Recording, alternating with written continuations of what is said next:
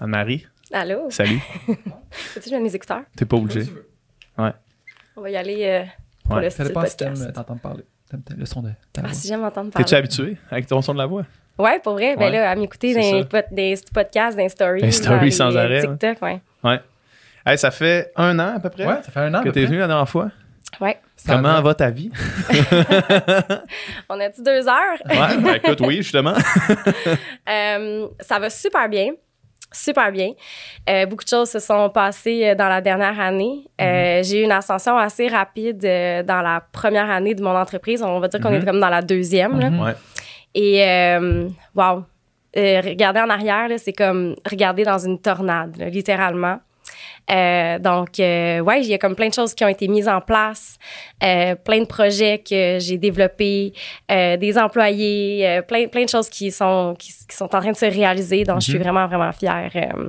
On est en train de percer le monde de l'éducation sexuelle au Québec. Ouais. Oui, c'est malade. Je me souviens justement, tu sais, quand tu étais venu sur le podcast il y a 1 an, tu étais aussi allé sur le podcast des filles de sexe oral, puis tu étais comme partout, là, tu sais, on dirait que genre, Ouais. je sais pas comment tu faisais au niveau énergie puis niveau emploi du temps, mais on dirait que tu faisais tous les podcasts, fait que tu sais, ça paraît que tu as travaillé fort pour comme construire ton affaire, là, tu sais, puis que maintenant ça paye. Là, Ouais, ben je me rappelle, Nicole, je pense qu'on se voyait à toutes les semaines dans ce temps-là. Il y a eu un genre, je me rappelle, un genre de 3 semaines où c'était comme venu 6 fois, je pense, de quoi de même là, au studio, dans l'autre local avant. Puis t'es-tu revenu dans ce local-ci? J'avais fait un podcast dans la nouvelle salle, mais là, c'est la première fois. D'ailleurs, superbe les locaux, vraiment.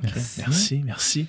Puis comme on disait tantôt, le podcast que tu avais fait avec nous, ça a été un de nos plus écoutés de l'année 2021. Tu sais. Ouais. Fait que, comme de quoi que c'est un sujet qui attire tellement la curiosité, puis les gens veulent en fait apprendre puis entendre parler de sexe, de relations, parce que c'est universel en fait. Là, tu sais. Oui, ben tous les êtres humains ont une sexualité, même l'absence de sexualité est une forme de sexualité. Puis je pense que il y a tellement de mythes qui existent puis qui persistent que les gens sont juste tannés, ils veulent juste comprendre leur corps. Puis d'ailleurs, c'est les sujets les plus recherchés, tu sais, la compréhension du fonctionnement corporel, physiologique, biologique. On parle d'érection, d'orgasme, de point G, de clitoris. On parle d'éjaculation féminine. Les gens veulent juste comprendre comment leur corps fonctionne. Puis cette information-là n'est pas accessible nulle part. Notre plus grosse source d'éducation, c'est la porno. Ouais. Donc, vers qui tu te tournes, vers quoi tu te tournes? Dans les écoles, on parle pas de ces choses-là. Puis si on en parle, on n'en parle pas dans une perspective où on peut inclure le plaisir. On va te faire peur avec les ITSS, on va te faire peur avec les grossesses non désirées, on va te faire peur avec la première fois, là, ça va te déchirer, ça va saigner, puis tu vas perdre quelque chose, alors qu'on gagne une expérience. Là. Je veux dire, tu t'épanouis en tant qu'être humain. Donc, il y a peu de sources d'éducation à la sexualité. Puis je pense que c'est ce qui fait un peu le succès aussi de la page au Lit avec Anne-Marie, puis des podcasts que je fais, puis... Ben oui, vraiment. Ce que tu viens de dire là, l'espèce d'éducation sexuelle par la peur, là, moi, c'est exactement mon expérience. Là. C'est précisément ça. Là. C'est genre... à un point tel que comme tu veux pas avoir de relation sexuelle à cause que t'as trop peur d'attraper quelque chose, là, à cause que ce n'est que de ça qu'on parle. Il me semble, moi, au secondaire, là, il me semble que ce n'était que ça. Au secondaire, les codes d'éducation sexuelle, c'était juste l'ITSS. Ouais. C'est comme, puis c'est la pire chose de la sexualité, là. Ouais. C'est comme la pire partie, là. Ouais, puis c'est même pas la plus grande partie. Non, c'est ça, exact. Puis je me rappelle, il y avait des images horribles de stades très avancés de syphilis et de gonorrhée avec des espèces de déformations du visage tellement que tu étais avancé dans ta syphilis. Puis parce que, oui, ça existe. Mais je veux dire, on peut-tu parler du pourcentage de gens qui ont du plaisir, qui vont s'émanciper, qui vont s'amuser et se découvrir à travers ça, tu sais? Hey, le condom sur une banane, tu sais, je veux dire... Sur l'avant-bras complet de notre prof de morale, je me rappelle tout le temps. Là. Ouais. Elle avait dit, elle voulait prouver aux filles que les filles, si votre chum il dit que c'est trop serré, là, ben regardez ça. Puis là, elle avait mis un condom jusqu'à son coude, puis elle avait dit, si votre chum il est amanché de même, Elle avait dit comme s'il est vraiment comme une grosse graine, là, tu sais. Ben voyons donc, je meurs. Mais tu sais, moi, je regarde, c'est comme t'es là, t'es comme en secondaire 3. C'est genre, qu'est-ce que je regarde? Pourquoi la prof de morale? Ouais, la prof de morale en plus, là, c'est comme, pourquoi c'est à elle qui revient la charge de nous parler de ça, là, tu sais? Ben, c'est exactement ça. Puis moi, ce que ça m'amène à penser, c'est que elle a-tu vécu une expérience négative, elle, avec ça, puis elle a projeté ça dans son éducation qui, on devrait pas... Tu sais, je parle pas de ma vie sexuelle sur les réseaux sociaux, là, c'est très rare. Puis si j'en parle, c'est parce que je sais que ça l'amène un point positif. Qui va au-delà de juste ton expérience à toi, là. Exact.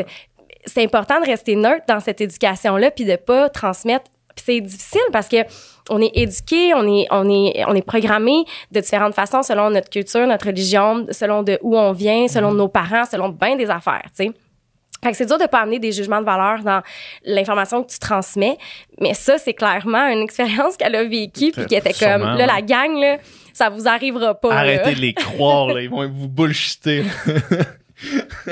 Hey, un condom sur un avant-bras, tu sais, elle aurait pu se mettre sa tête rendue là, tu sais, c'est... Ouais, comme Alexandre Champagne, quand il allait dans les lives de... Qui faisait son personnage. Il faisait son personnage, il mettait son condom juste en dessous de son nez, puis là, il soufflait, puis ça gonflait, là. J'ai déjà fait ça. Ouais, qu'est-ce qui s'est passé? Dans un TikTok. Ah ouais? Non, ouais, pour prouver un point, moi aussi, mais c'était juste parce que je trouvais ça drôle, là. Ouais. Mais oui, effectivement, le monde sont comme... Ouais, j'avoue. Mais c'est vrai qu'il y a cet argument-là qui revient souvent. L'histoire de « Ah, c'est trop serré »,« Ah, je sens rien »,« Ah... » Tu sais. Ouais. Ouais, moi, j'ai eu, probablement à cause de ça, là, à cause de la peur bleue qu'on m'avait mis des ITSS, j'ai pas eu beaucoup de relations sans condom, mettons. Là. Ça n'a jamais été un problème non plus, là, tu sais, d'en mettre un. Là. Ça n'a jamais été un issue. Là. Wow. Jamais dû me trouver des raisons.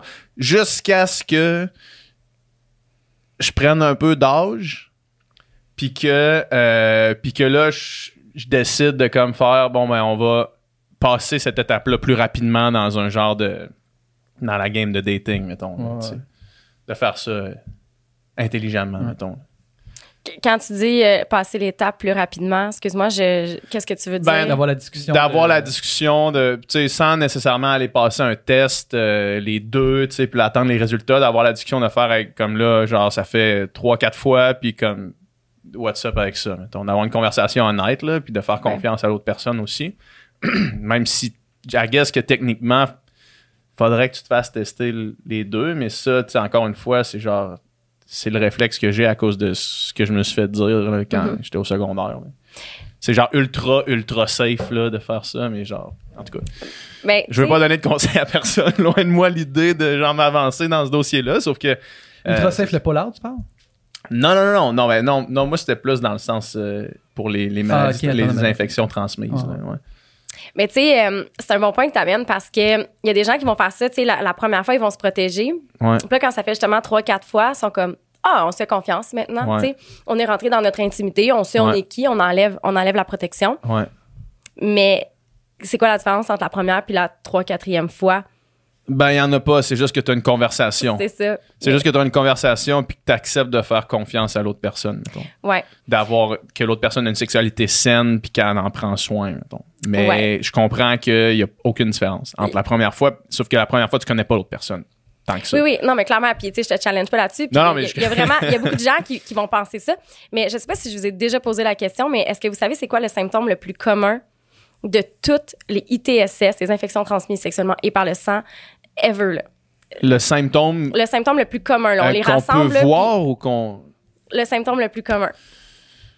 Mais je sais pas. C'est une question piège. L'absence de symptômes. L'absence de symptômes. Chris, man. Bonus, là. Ben, j'imagine. Ouais. Fait que ça pue pas, ça gratte pas, ça chauffe pas, ça coule pas. Donc, souvent, on n'aura pas de symptômes quand on a une infection transmise sexuellement.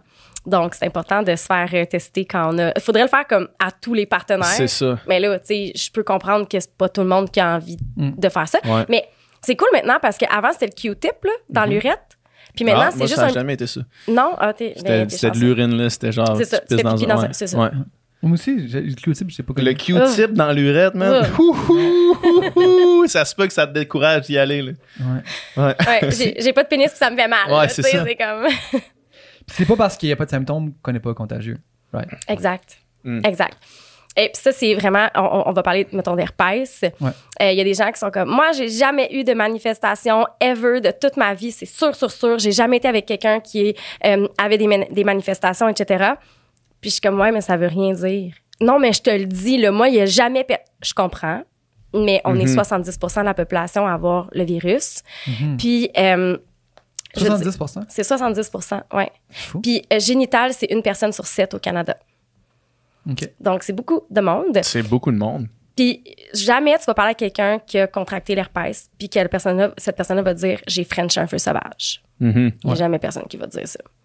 Donc, c'est vraiment quelque chose qui se transmet de façon insidieuse, sans le savoir. Puis tu peux pas savoir c'est qui te l'a transmis. Parce que ça se peut que tu l'aies en dedans de toi depuis 10 ans. Ouais, puis que là, il se réveille. Là. Voilà. Ouais. Donc, mais tu sais, à la fin de la journée, ça tue pas personne. Non, ça change pas grand-chose. Rien. Ouais. Puis quelqu'un qui, mettons, va avoir un résultat positif d'herpès, c'est quasiment mieux que quelqu'un qui le sait pas, parce que cette personne-là contrôle ses poussées, si elle en a, parce que c'est très peu de gens qui ont des manifestations physiques. Fait qu'elle, elle va contrôler ça avec peut-être la prophylaxie, une prise de médicaments tous les jours. Donc, puis elle a 1% de chance de le transmettre. Puis si je te dis, OK, il faut t'opérer demain matin, puis tu as 1% de chance de pas te réveiller, est-ce que tu te fais opérer? Ouais. Fait que ça en revient à la même chose, tu sais. Ouais. Ah ouais. Puis toutes les discussions autour du condom, tu sais, puis dans les mouvements, tu sais, MeToo, puis ça, puis les témoignages qu'on voyait souvent, c'était des affaires de condom. Vraiment souvent de le gars il a enlevé son condom sans que je le voie, sans que je le sache, ou il insistait vraiment pour me permettre des condoms. Ça m'a surpris à quel point, puis ça m'a aussi fait réaliser à quel point c'est important of course, de respecter ça, mais tu sais, que ça soit comme une base puis une norme, là, puis ça, qu'on n'ait pas besoin de devoir défendre ça ou devoir questionner ça à chaque fois. Là. Ça s'appelle du stilting. Ouais. C'est une pratique qui est vraiment très, très tendance chez les jeunes. Donc, de commencer d'entamer le rapport sexuel avec le condom, puis de l'enlever sans que la personne s'en rende compte pendant le rapport sexuel. Mais là, c'est comme t'enlèves une partie du consentement quand tu fais ça parce que la personne avait consenti à certaines conditions qu'elle aurait peut-être pas consenti au départ s'il n'y avait pas eu de condom. Moi aussi, j'avais été surpris de voir à quel point ça revenait souvent dans tous les témoignages qu'on voyait, là, dans les témoignages anonymes, là, ce genre d'affaires-là sur des...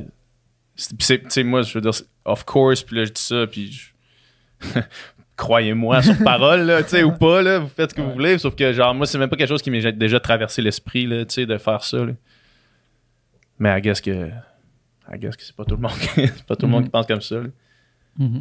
Sur ta plateforme, dans le fond, là, explique-moi qu'est-ce que tu fais, qu'est-ce que c'est. Puis les gens qui nous écoutent aussi, là.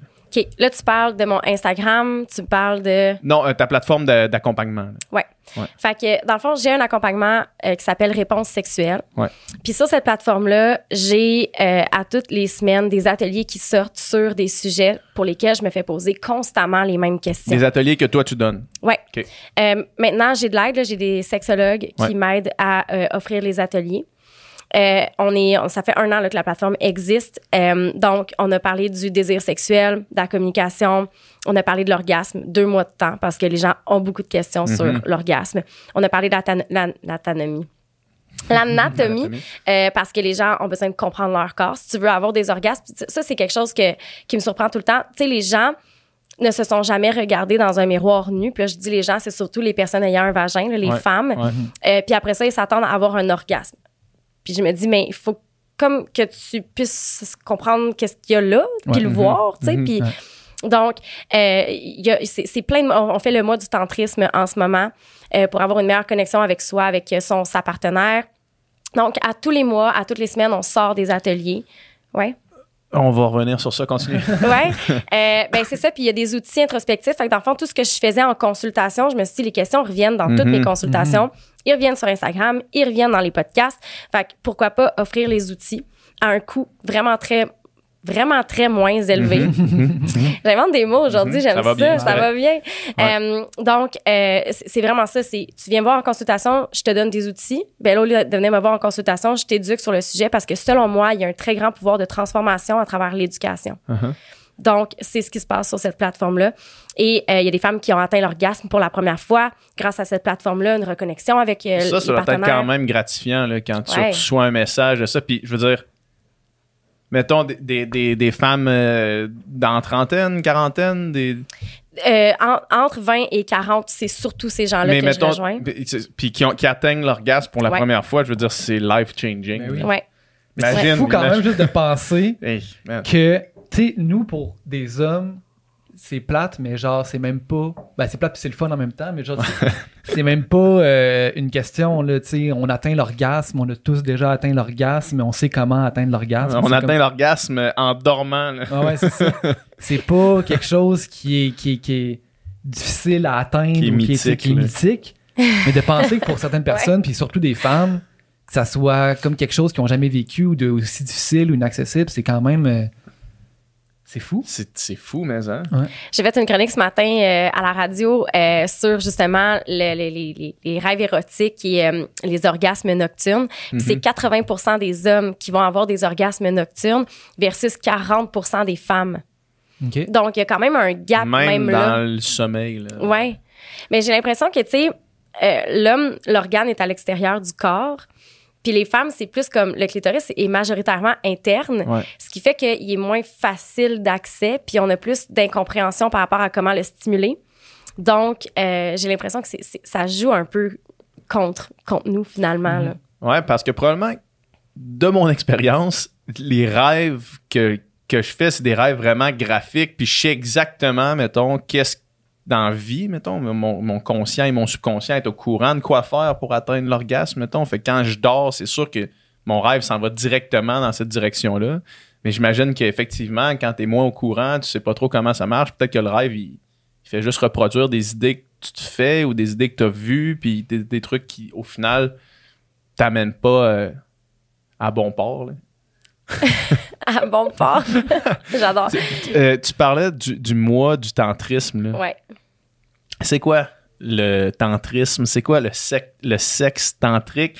Moi, de mon point de vue externe, un gars qui connaît fuck all ça, là, c'est Sting, le chanteur de Police, qui est capable de comme fourrer pendant des heures et des heures et des heures sans jamais perdre son érection, puis en atteignant l'orgasme sans éjaculation, puis comme... Est-ce qu'on est très loin ou est-ce qu'on est très loin avec l'histoire de Sting ou ben c'est un peu ça là? C'est un peu ça. C'est terrible ça. C'est terrible. Mais parce que Sting c'est comme c'est documenté, c'est vrai là, genre c'est pas des rumeurs autour de Sting là. OK. Genre je pense que c'est même de son propre aveu là, qui dit ça. Ouais, mais là, puis ça, c'est une affaire, hein. Là, les gens qui écoutent, puis qu'eux autres sont pas capables de te faire des heures et des heures, puis d'avoir des orgasmes. On généralise pas, OK? Je veux dire, je pense qu'un rapport sexuel, les femmes, là, mettons qu'on parle dans un monde binaire hétéro, là, les femmes, c'est environ 7 minutes un rapport sexuel satisfaisant, là, OK? Fait pas besoin de se faire ramoner pendant des heures, là, OK? Je veux juste le dire de même, là. On retient le mot ramoner, qui est un terme très scientifique et technique. Dis la professionnelle en sexologie. Pas besoin de faire ramoner pendant des heures. On comprend. Non, mais c'est clairement ça. Puis, tu sais, puis en plus, vous le savez, là, je pense que je le mentionne tout le temps, la pénétration, là, c'est le fun, là, mais on peut-tu faire autre chose, là, tu sais? Puis en fait, je pense que c'est un peu ça, le tantrisme. C'est de joindre tous les sens, d'être capable de j'ai pas le mot qui me montre, là. C'est vraiment comme d'être capable de vivre dans tous tes sens, d'allumer tous tes sens. C'est d'être un avec le corps, l'esprit et ce qui t'entoure. C'est très spirituel comme pratique. Ça vient du bouddhisme, de l'hindouisme. Mais c'est vraiment d'être capable d'être à 100% dans le moment présent. Puis ça fait juste du sens, dans le fond, parce que plus tu es dans le moment présent, plus tu es capable de ressentir les sensations sur ton corps. Puis à la fin de la journée, on est des êtres programmés pour le plaisir, pour ressentir le plaisir. Puis il y a plein de monde qui nous écoutent, là, puis qui sont pas capables de ressentir du plaisir lors des rapports sexuels. Pourquoi? Ils sont pas dans le moment présent. Ils sont dans leur tête, sont en train de penser à la performance, sont en train de... À plein d'affaires, tu sais. Fait que le tantrisme, c'est vraiment d'être capable de revenir à ce qui se passe ici, maintenant. C'est d'être capable de joindre le corps et l'esprit, de les aligner et de c'est des pratiques, tu sais, un des exercices que je donne à faire, que les gens sont comme, hey, jamais de la vie, puis c'est la base, là. T'as pas besoin de jouets, t'as pas besoin du livre du Kama Sutra, tu te regardes dans les yeux. Juste regarder quelqu'un dans les yeux, des fois, ça peut être super déstabilisant. Je le fais dans des retraites, j'anime des retraites avec Dosha Yoga, puis on fait du eye gazing, puis les gens pleurent, rient, sont déstabilisés complètement. D'être 2 minutes de temps pour se regarder dans les yeux, là, c'est comme, oh my God. Fait que tu fais ça nu, avec ta partenaire, et tu te prends les mains, les pieds, nus. Tu te prends les pieds. Les mains, tu te colles les mains, les pieds, là. Tu sais, avec ta partenaire. OK. Comme, tu sais, de même. Tu fais genre ça avec tes orteils. Tu crosses tes orteils. T'as les orteils assez longs, certaines personnes. Fait que, tu te colles les mains, les pieds, puis là, tu te regardes dans les yeux, puis une fois que t'es devenu à l'aise avec ça, ben tu matches ta respiration. Puis ça crée une espèce de bulle. Tu reviens dans le moment présent, puis tu es tellement concentré sur le regard puis sur la respiration que tu peux pas faire autrement que d'être ici. Fait que ça l'accentue fois 1000 les sensations qui peuvent survenir après. Puis là, tu peux commencer le rapport sexuel en continuant à matcher la respiration, puis tu peux t'embrasser en te regardant dans les yeux, tout faire en regardant dans les yeux. Ça apporte tellement une intensité, là. Fait que ça, c'est une partie du tantrisme. Puis le tantrisme, on voit vraiment ça comme on associe ça à la sexualité parce que c'est souvent dans cette optique-là qu'on en parle, mais ça peut être dans toutes les sphères de ta vie, là. C'est juste d'être dans le moment présent, finalement. C'est un grand mot pour dire... D'être connecté avec tout. Exact. Connecté, puis essayer de c'est un peu une forme de méditation en même temps d'être la sexualité. Oui. Le sexe centré. Exact. Puis d'être en connexion avec toi-même, mais genre avec ta partenaire aussi, j'imagine. Essayer d'être le plus... Aligné. Connecté, ouais. Oui, parce qu'à la fin de la journée, c'est ce que tu veux vivre dans un rapport sexuel. Tu sais, tu veux avoir du plaisir, puis on associe tellement ça à avoir un orgasme. Puis même, j'ai le goût de dire d'avoir un orgaste. Je sais pas si on avait déjà parlé de la distinction entre l'orgaste et l'orgasme. Non. OK. Non. Donc, l'orgaste, ça va vraiment être toutes tes sensations physiologiques. Ça va être la montée des tensions jusqu'au point culminant. Puis ça va être comme la sensation au niveau des organes génitaux. C'est ton corps, c'est ton plancher pelvien, c'est tout ce qui est vraiment physique. Mais l'orgasme a une composante qui est émotionnelle. Donc, souvent, dans les rapports sexuels, on est tellement focusé sur l'orgaste qu'on se rend même pas compte qu'on n'a pas d'orgasme. Puis on veut arriver à avoir un orgasme. Puis un orgasme, c'est comme ça te pétille dans le cerveau, là. En plus de te pétiller dans les organes génitaux, là. C'est comme, c'est ton corps au complet, c'est ton être, c'est émotif.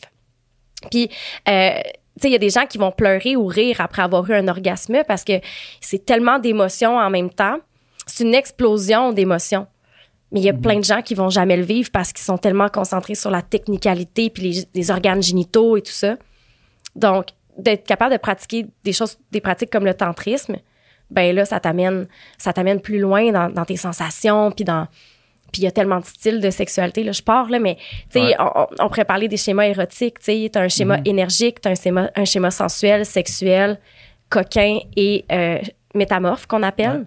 Ben, je voulais te poser la question parce que j'ai vu sur ton Instagram ça, puis j'avais jamais entendu parler de ça. Ouais, c'est comme révolutionnaire. Là. OK. C'est révolutionnaire. C'est quoi ces 5 types de 5 types de manières de vivre sa sexualité ou préférences un peu? Ouais. C'est ça? Ouais, fait que c'est 5, j'ai goût de dire personnalité. OK. En anglais, c'est les 5 Erotic Blueprint. OK. Puis c'est pas moi qui ai inventé ça. La personne qui est à la tête de tout ça s'appelle Jaya Ma.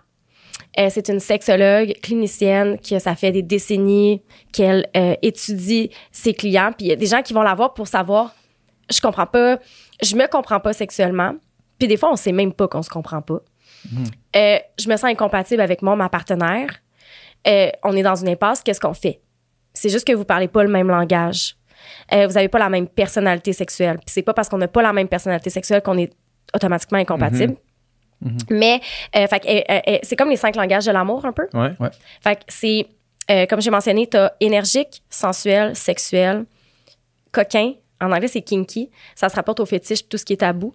Puis t'as métamorphe. Métamorphe, c'est littéralement, t'es égal tous les autres que j'ai nommés avant. Okay. Tu peux passer d'un à l'autre, j'imagine. Ou t'es en même temps, les 4. Ouais, exact. T'es en même temps les 4. Fait que t'es très... tu sais, c'est genre...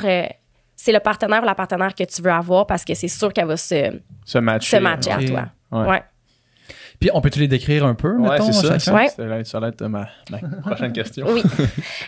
Donc, le premier, c'est énergique. Ouais. Ça, c'est des personnes qui vont être capables d'expérimenter des orgasmes sans nécessairement se faire toucher. Puis là, il y a des gens qui vont être comme, c'est même pas vrai. Ben oui, parce qu'on a parlé d'orgasme nocturne tantôt. Ouais. Mm-hmm. Puis on a parlé de Sting. Oui.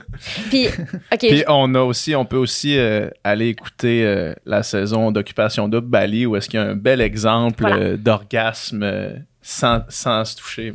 Ouais. On va revenir là-dessus. Mais on peut y revenir parce que... OK, on va y revenir. OK. Mais oui, c'est exactement ça. Ouais. C'est l'état de Kundalini là, qu'on appelle. Fait que là, les gens c'est difficile à comprendre parce que les gens sont comme, oui, mais est-ce que ça implique un orgasme des organes génitaux? Un orgasme, ça implique pas nécessairement les organes génitaux. Tu sais, je me rappelle, j'avais un prof qui me disait, si tu te grattes le lobe d'oreille puis tu as un orgasme, c'est valide. Là. Mm-hmm. On se rappelle de notre prof de morale qui, elle, c'était entre les deux doigts. C'est pas vrai. C'est la même prof. La même prof. Elle arrive pour changer de vitesse. Elle conduisait. Puis là, son chum, il a flatté le doigt. Il a fallu qu'elle arrête. Puis elle a atteint l'orgasme. Mais je sais pas si elle a atteint l'orgasme ou si, genre, ça l'allume complètement. Là, ouais. Faut que je comprenne. C'est qui cette Ben là, écoute. On la salue d'ailleurs. Mais elle vous disait ça dans les cours? Ouais, ça c'était dans un cours. Là. C'était la seule année où est-ce qu'on était les deux dans le même classe. Mais je pense... Mais OK, continue. Ouais, OK. Est-ce que mais sais-tu... Tu poses cette question-là parce que c'est bizarre mettons qu'un prof ou qu'une prof raconte ses expériences personnelles dans un cours? C'est parce que ça dépend dans quel contexte. Ouais. Mm-hmm. Peut-être dans un contexte, on parlait de... C'était pas un cours de maths, là, mettons. Hein? Ouais, non, mais... Donc, l'hypoténuse est ici, puis quand elle me fait flatter là, ça me met en tabarnak. Non, mais... Non, puis je trouve ça... Écoute, je trouve ça correct dans le sens... Je pense que c'était dans elle racontait cette expérience personnelle-là en disant que tous les corps et les désirs étaient différents, mettons. Là. Puis son point, que c'était justement, c'est pas parce que il y a d'autres manières de stimuler le désir que genre... c'est ça. Ah, ben là, dans ce cas-là... C'était comme ça, comme pris son exemple personnel, mais on rit de cette prof-là, mais pas de cette prof-là, mais ces trucs-là, mais c'était vraiment... C'est juste ça nous a marqué dans notre tête d'ado de 15 ans. Ouais. Aujourd'hui, tu sais, vous auriez probablement pas la même réaction. Tu sais, quand t'es ado, tu comme tu commences ta sexualité, puis comme les adultes qui font du sexe sont comme dégueux, là, tu sais, fait que... mais oui, effectivement, puis c'est valide, là, tu sais, si elle, ça l'a comme spark quelque chose à l'intérieur d'elle, ça l'a allumé quelque chose, why not? Mm-hmm. Donc, il y a des gens qui, sans même être touchés, peuvent atteindre l'orgasme. Ça demande un travail, j'imagine. Oui. C'est pas juste que ces personnes-là sont comme ça. J'imagine que ça se développe. Oui, il y a des gens qui sont comme ça, qui ne savent pas, puis qui souffrent dans leur sexualité présentement parce qu'ils n'ont jamais été capables d'aller explorer cet aspect-là de leur sexualité parce qu'on est tellement mis dans des boîtes. On nous dit que c'est entrée, repas, dessert. Mm-hmm. Donc, on fait entrée, repas, dessert. Puis là, on se sent brisé à travers ce script-là, alors qu'on ne l'est pas. C'est juste qu'on n'explore pas notre sexualité de la bonne façon. Mm. Donc, énergique. Puis c'est des gens... Il y a toujours ce qu'il faut savoir, c'est qu'il y a toujours un côté positif puis un côté négatif à chaque schéma. Fait que, donc, t'as ton côté positif qui est atteindre l'orgasme sans être touché. Mais c'est des personnes qui... je sais pas si ça vous est déjà arrivé d'essayer de faire un câlin à quelqu'un qui est comme... qui se retire facilement. Ouais, qui est pas à l'aise avec le contact. Quelqu'un qui est super sensible avec l'énergie des autres. Donc, si on va trop vite, trop rapidement vers les organes génitaux, cette personne-là va se refermer. Ouais. Donc, ça peut être difficile pour ces personnes-là de vraiment être turn-on sexuellement. Ça leur prend... Ils aiment l'anticipation, ils aiment la distance, ils aiment le tease. C'est vraiment des gens qui vont être excités dans l'espace. Ouais. T'as sensuel. Je suis sensuelle. Et c'est vraiment des gens qui sont vraiment allumés par tous les sens. Donc, tu sais, moi, je peux manger quelque chose puis faire comme « Oh my God, j'ai un orgasme culinaire en ce moment. C'est trop bon, c'est trop bon. » J'apprécie comme les goûts dans ma bouche. Mais, tu sais, le counter-side, l'autre côté de la médaille, c'est que s'il y a des odeurs, tu me perds, là. Ah ouais, okay. Complètement, là. Je peux pas. Ça y va pas, là. OK. Fait que, mais, tu sais, c'est des gens on aime la lenteur. T'sais, c'est comme, j'aime beaucoup les préliminaires. C'est des gens qui vont vraiment aimer ça prendre leur temps, qui vont aimer ça se faire toucher beaucoup. Le toucher est super important.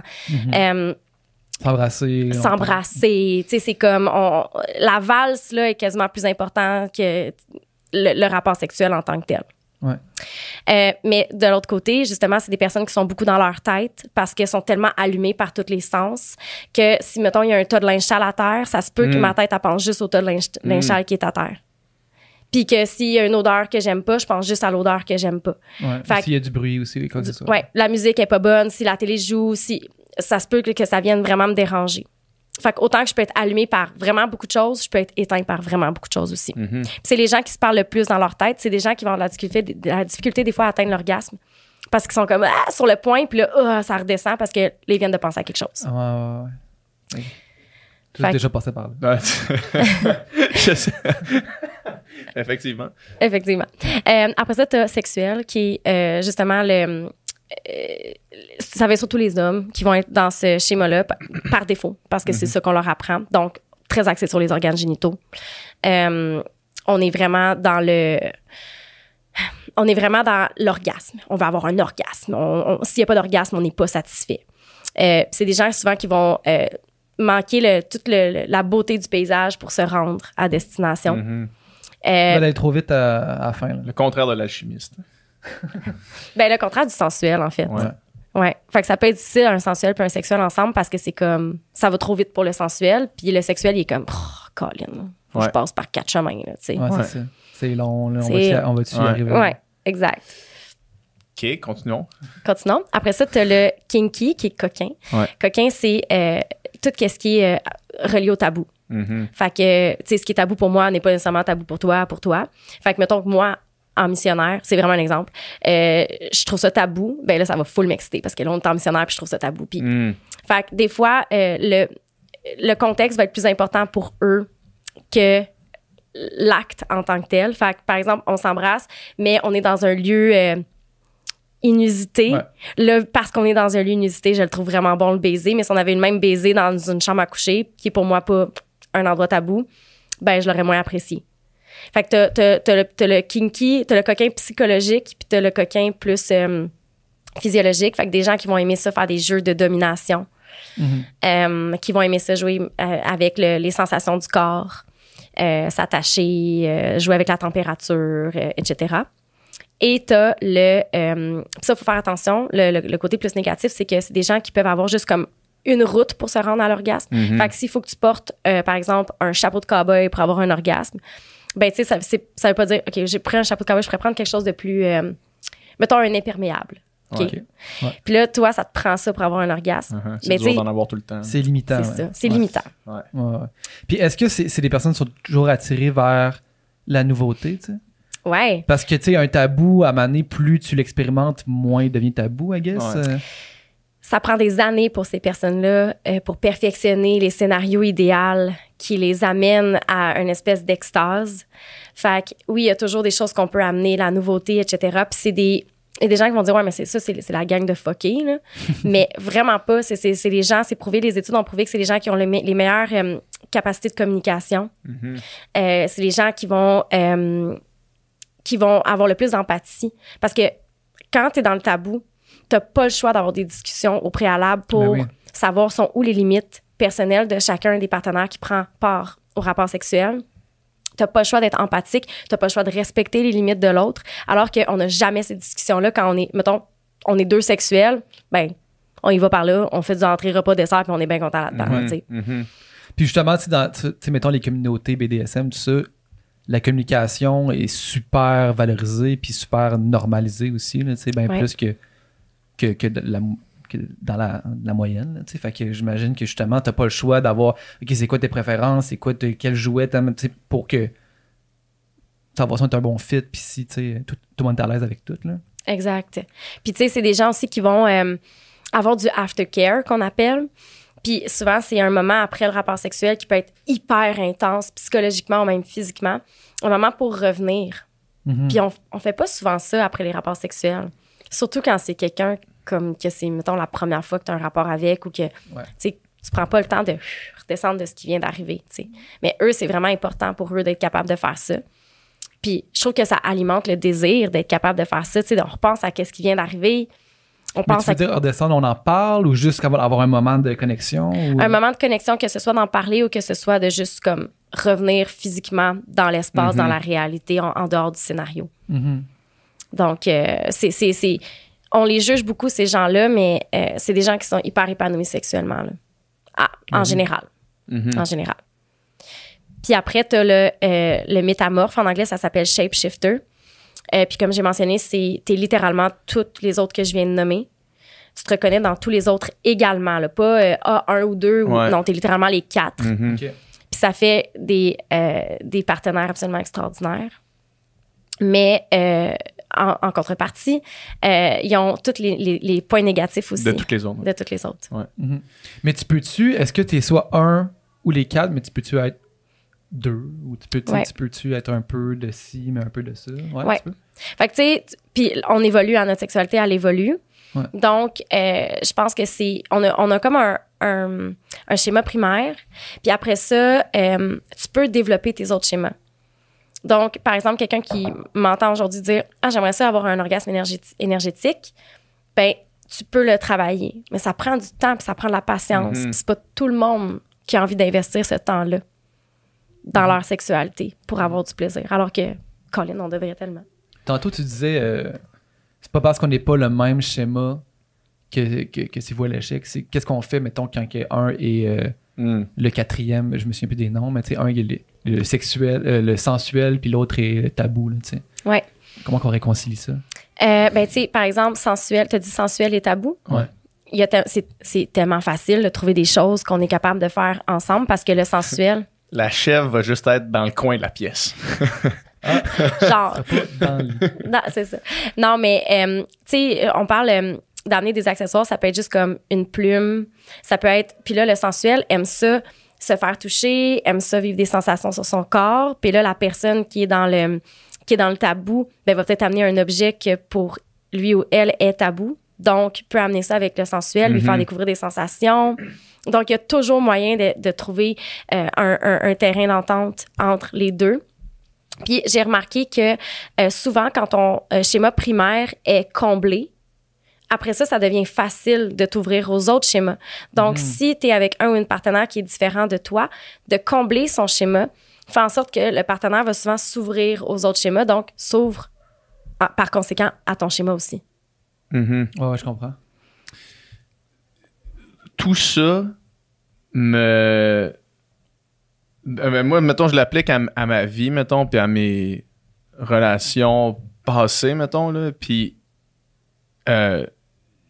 maintenant, après t'avoir entendu discuter de tout ça, je suis capable de vraiment mieux expliquer pourquoi dans une relation passée, la sexualité était quand même, pas problématique, mais était loin d'être satisfaisante pour tout le monde, là, tu sais. Puis pourquoi dans une autre relation après ça, c'était comme, OK, là, genre, pile à la même place, tu sais. Ouais. Puis là, maintenant, I guess que maintenant, je vais être capable de le verbaliser, mettons, là. Sauf que c'est quand même chiant, tu sais, mettons. Ben, c'est quand même chiant. C'est quand même touché parce que si t'es pas sur le même schéma, ça peut être poche, là. Puis si la sexualité... ça peut être poche. Si la sexualité est poche, c'est poche, là, tu sais. Ouais. Mais je pense que... Tu sais, moi, ce que je remarque quand tu dis ça, tu sais, c'est à quel point, justement, il y a des différences d'une personne à l'autre dans comment on vit notre sexualité puis qu'on veut la vivre. Puis, tu sais, quand... Tu sais, moi, ça m'est arrivé, tu sais, mettons, d'être en relation, puis là, pendant des années, t'es sur une certaine longueur d'onde avec ta partenaire, puis mettons que, je sais pas, les deux, on est sexuels, puis là, la sexualité, ça se passe comme ça. Puis là, t'arrives avec une nouvelle personne, puis si, tu sais, pour toi, la sexualité, c'est comme ça, puis ça a toujours été comme ça, puis la personne avec qui t'as été a tout le temps été satisfaite que ça soit comme ça, c'est facile de penser que si je reproduis ça, ça va fonctionner, puis la personne va être satisfaite, puis là, tu fais ça, puis là, finalement, c'est comme... ça n'a pas le résultat escompté, ou ben tu te dis wow, genre relax, ou tu sais, ça n'a pas le résultat escompté. Mais justement, puis tu sais, on se rend compte, tu sais, à un moment donné, quand on a plusieurs partenaires, veut pas qu'il y ait crime, OK, c'est vraiment différent d'une personne à l'autre. Vraiment. Une personne aime ça, tu sais, de telle manière, de se toucher comme ça, avec un jouet, pas de jouet, tu sais. Puis c'est comme, OK, il y en a qui aiment ça, tu sais, à fond la caisse, il y en a qui aiment ça bien doucement, tu sais. Puis c'est comme, OK, il y a vraiment un large éventail de possibilités. Ouais. Puis de là, justement, que c'est comme essentiel, en fait, le plus tôt possible d'en discuter. D'avoir parce que sinon, c'est trop facile de, genre, penser que la manière que moi je suis habitué ou la manière que, tu sais, la dernière personne avec qui j'ai fait ça, c'était comme ça que ça marchait, puis l'autre, elle avait un autre vécu, puis d'autres préférences, puis là, ça peut vraiment ne pas fonctionner, puis même causer des malentendus, là, tu sais, à certains niveaux. J'ai envie de répondre 2 choses à ça. Ouais. OK. D'une part, je pense que il y a des gens qui vont s'être reconnus dans les schémas et vont dire, OK, moi, je suis comme ça. Ouais. Puis, je pense que effectivement, c'est comme quand t'es avec quelqu'un puis que ça marche parce que vous êtes le même schéma, t'es comme soulagé. T'es comme, OK, on va être compatible. Mais qu'est-ce qui dit que t'aimeras pas autre chose? Parce que chaque personne est différente, mais chaque personne te fait découvrir des choses aussi. Il y a des gens avec qui t'es moins compatible, puis il y a des gens avec qui t'es plus compatible. Fait que ça fait en sorte que tu découvres à chaque personne. Je veux dire, ton premier rapport sexuel versus ton 30e, tu sais plus de choses. Tu sais, t'es plus au courant de ce que t'aimes, de ce que t'aimes pas. Puis je pense que chaque personne a comme une richesse à amener au rapport sexuel. Et ça passe par mon 2e point qui est la communication. Puis comme tu dis, il faut en parler plutôt que tard. Mais oui. Parce qu'on attend toujours qu'il y ait des problèmes avant de parler de la sexualité. Puis là, ça fait des années qu'on se côtoie, ça fait des années qu'on fait du sexe ensemble de la même façon parce que clairement, on a trouvé le chemin. Ouais. Fait que là, on fait pas d'autre chose que ce chemin-là la plupart du temps, en général. Puis là, on se parle pas, on a des rapports sexuels dans le silence, on se rhabille, on vit nos vies. Ouais. Puis là, il faut en parler parce que là, je me rends compte que, oups, je pense que j'ai envie de découvrir autre chose. Comment est-ce que je fais pour en parler? Oups, j'ai faké l'orgasme. Pendant des années, comment est-ce que je fais pour en parler? J'en ai là, du monde qui vient me voir et qui me disent comment je fais là, maintenant là, pour expliquer ça. Mais oui. Pour sortir le chat du sac. Ouais. Tu sais, on avait parlé aussi quand tu étais venu la dernière fois, puis c'est que plus on attend, justement, plus c'est extrêmement difficile d'amener ça. Ça fait 3 ans C'est comme tout, là. qu'on fait quelque chose, puis que là, c'est comme devenu un peu dans les règles non écrites du couple. Plus le mensonge est long, Ouais. plus c'est tough d'en s'en sortir. Ouais. Là. Ouais. Puis tu sais, ce qu'on parlait, puis c'est encore vrai, puis ça sera toujours vrai, tu sais, d'être le plus honnête possible, je pense, d'entrée de jeu, tu sais, dès le début, que ce soit sexuellement ou que ce soit sur tous les aspects, avec ta partenaire, ça fait qu'il n'y a pas 2 ans et demi plus tard, un genre de « Hey, tu sais, telle affaire, dans le fond, finalement, ça serait peut-être plus ça. » Puis c'est comme, ben là... Je fais ça à toutes les fois. Ça fait 2 ans que c'est comme ça, puis tu me l'as pas dit, puis non. Fait que... C'est gênant, là. Ouais. Tu sais, t'es comme « Ah! » Moi, j'étais sûre que c'était mon trick, là. Tu sais, je pensais là, que tu tripais quand je faisais ça, là. Ouais, non. Non, mais je voulais te faire plaisir parce que toi, t'avais l'air d'être trippé quand tu faisais ça. Ouais. Puis là, Ouais.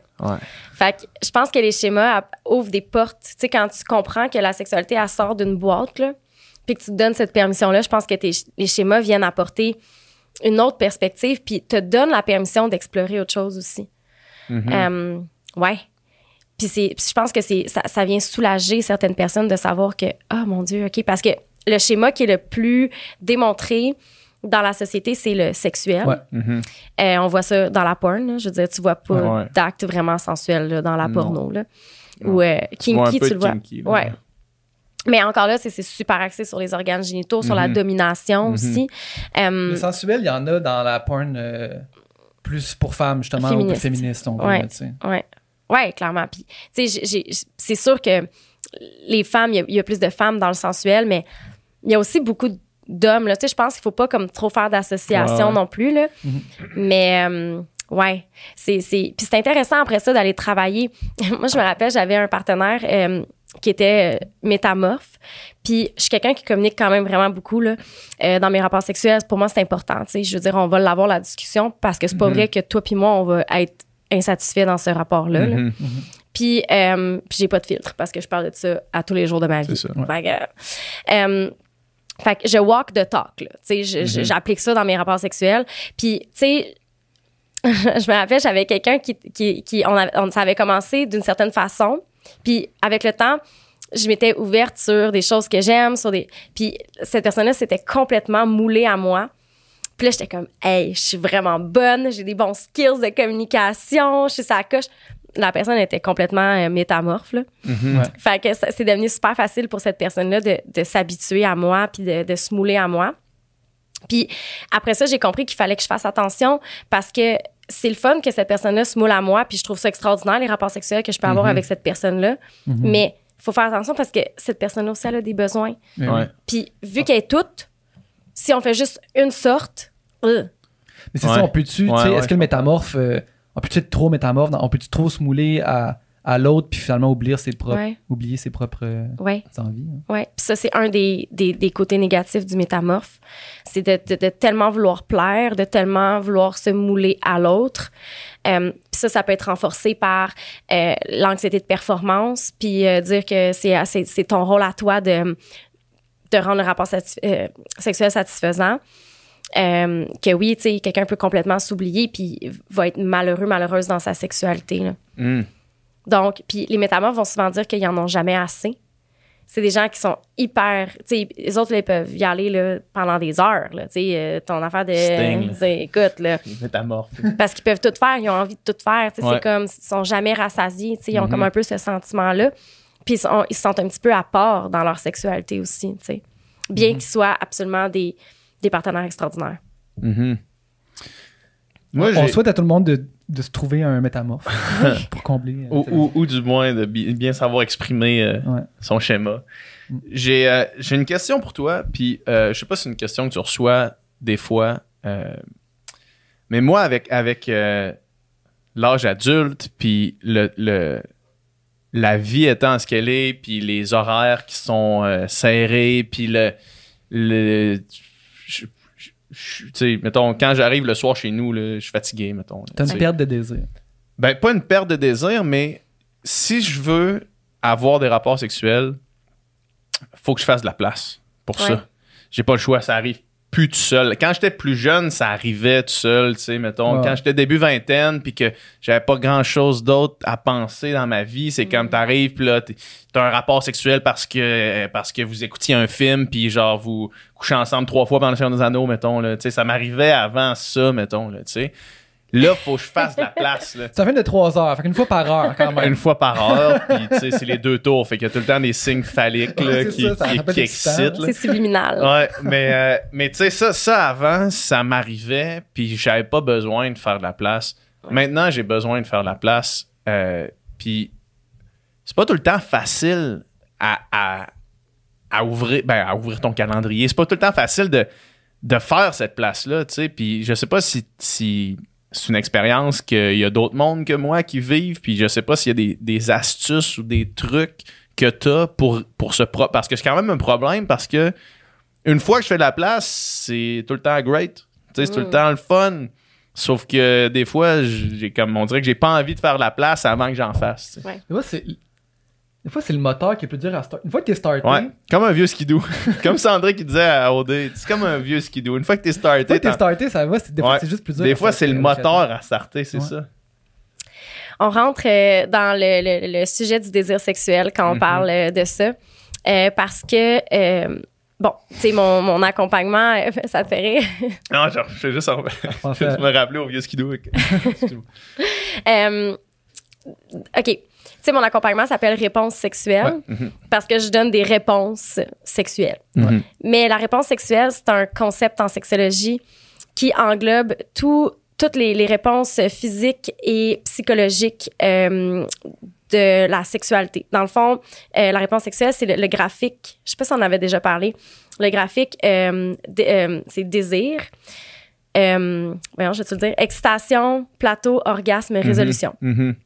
Ouais, j'ai déjà entendu parler de ça. Ouais. On avait-tu parlé dans le... Je sais pas si c'était avec toi, mais je me rappelle avoir entendu parler de ça, possiblement au secondaire. Je pense que c'est encore la même professeure. La madame de morale. Fait que t'as excitation, plateau, orgasme, résolution. Excitation, c'est tout ton corps qui se prépare à avoir un rapport sexuel. Faut comprendre là, que ce que je viens de nommer, excitation, plateau, orgasme, résolution, c'est que physiologique. OK?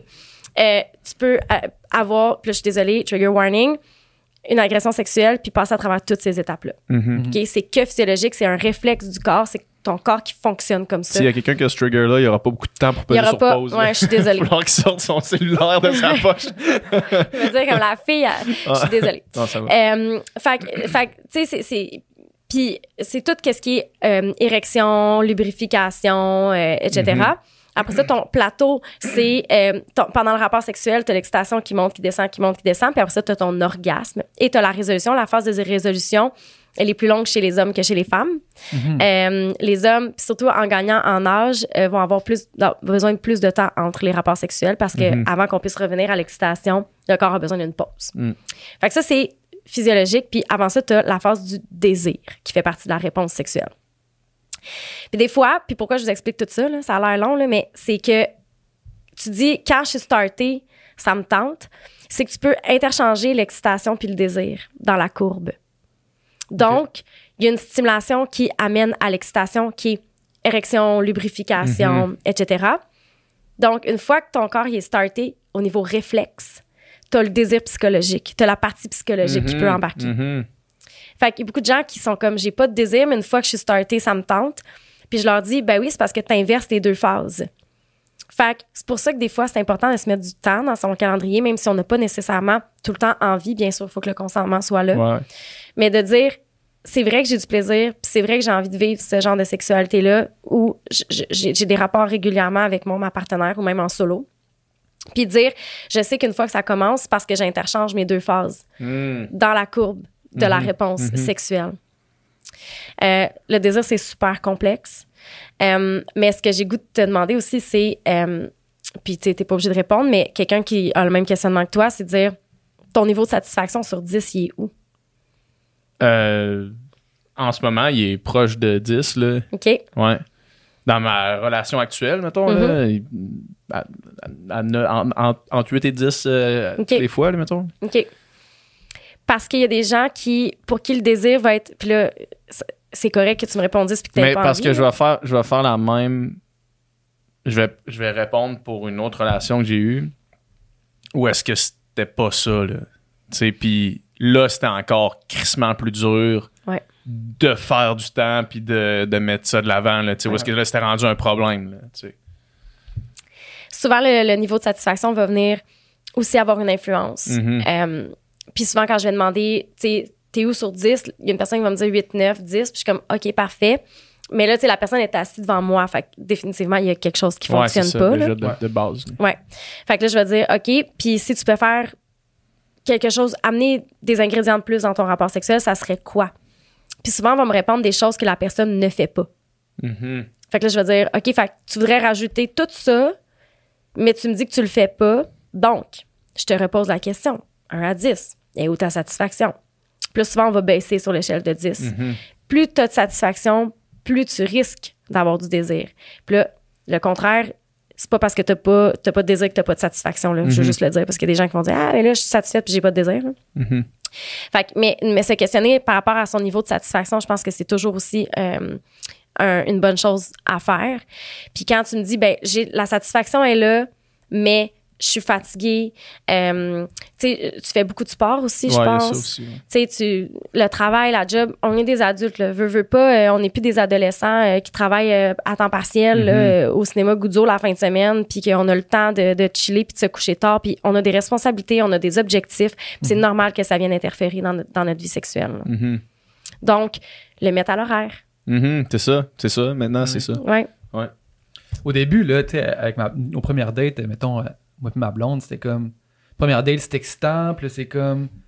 C'est un mercredi, mais ça se peut qu'on se couche à 3h du matin parce que c'est comme genre... Ça, man. Ça, c'est... Ça, mais tu sais, en tout cas... Tue, oui, ça, man. Ça tue, mais tu sais, au début, vu que c'est comme excitant, ben genre, ça te dérange moins, puis tout. Puis là, justement, tu sais, on se couchait des heures pas possibles, puis on faisait la sexualité à des heures pas possibles, tu sais. Mais genre, maintenant, c'est comme si on l'a pas fait passer 11h du soir. C'est terminé. C'est aucune chance que ça se passe. Aucune chance que ça arrive, là. Tu sais, là, c'est comme... avec le temps, faut être capable de le rentrer dans la routine, puis s'il n'est pas rentré dans une genre d'habitude, d'horaire, ça se passe pas. Là. Oui, puis les gens font souvent cette erreur-là de comparer la fréquence des rapports sexuels au début d'une relation versus quand la vraie vie embarque. Là. Oui. t'es complètement high sur la dopamine, l'oxytocine, la sérotonine, toutes les nines, là. Tu sais, je veux dire, t'es high, là. Fait que t'es pas fatigué le lendemain, là. T'as été shooté à la dopamine, Fait que c'est normal d'avoir plus de désir au début. Puis il faut jamais se fier à ça pour dire, ouais, mais là, au début, on faisait ça 4 fois par jour. Oubliez ça, là, faire ça 4 fois par jour, là, quand la vie embarque. Parce qu'en plus, au début, ça nous dérange pas d'être fatigué pour aller travailler. On vibre sur nos petites hormones du bonheur, tu sais. Puis ça nous dérange pas de mettre nos amis de côté, mettre certaines responsabilités de côté. Mais c'est pas... j'ai juste sustainable, là, c'est pas durable. C'est le mot que j'allais dire. C'est pas durable. Donc, il faut pas s'en vouloir pour ça non plus. Puis je pense que les gens... Le problème, c'est qu'on se compare énormément.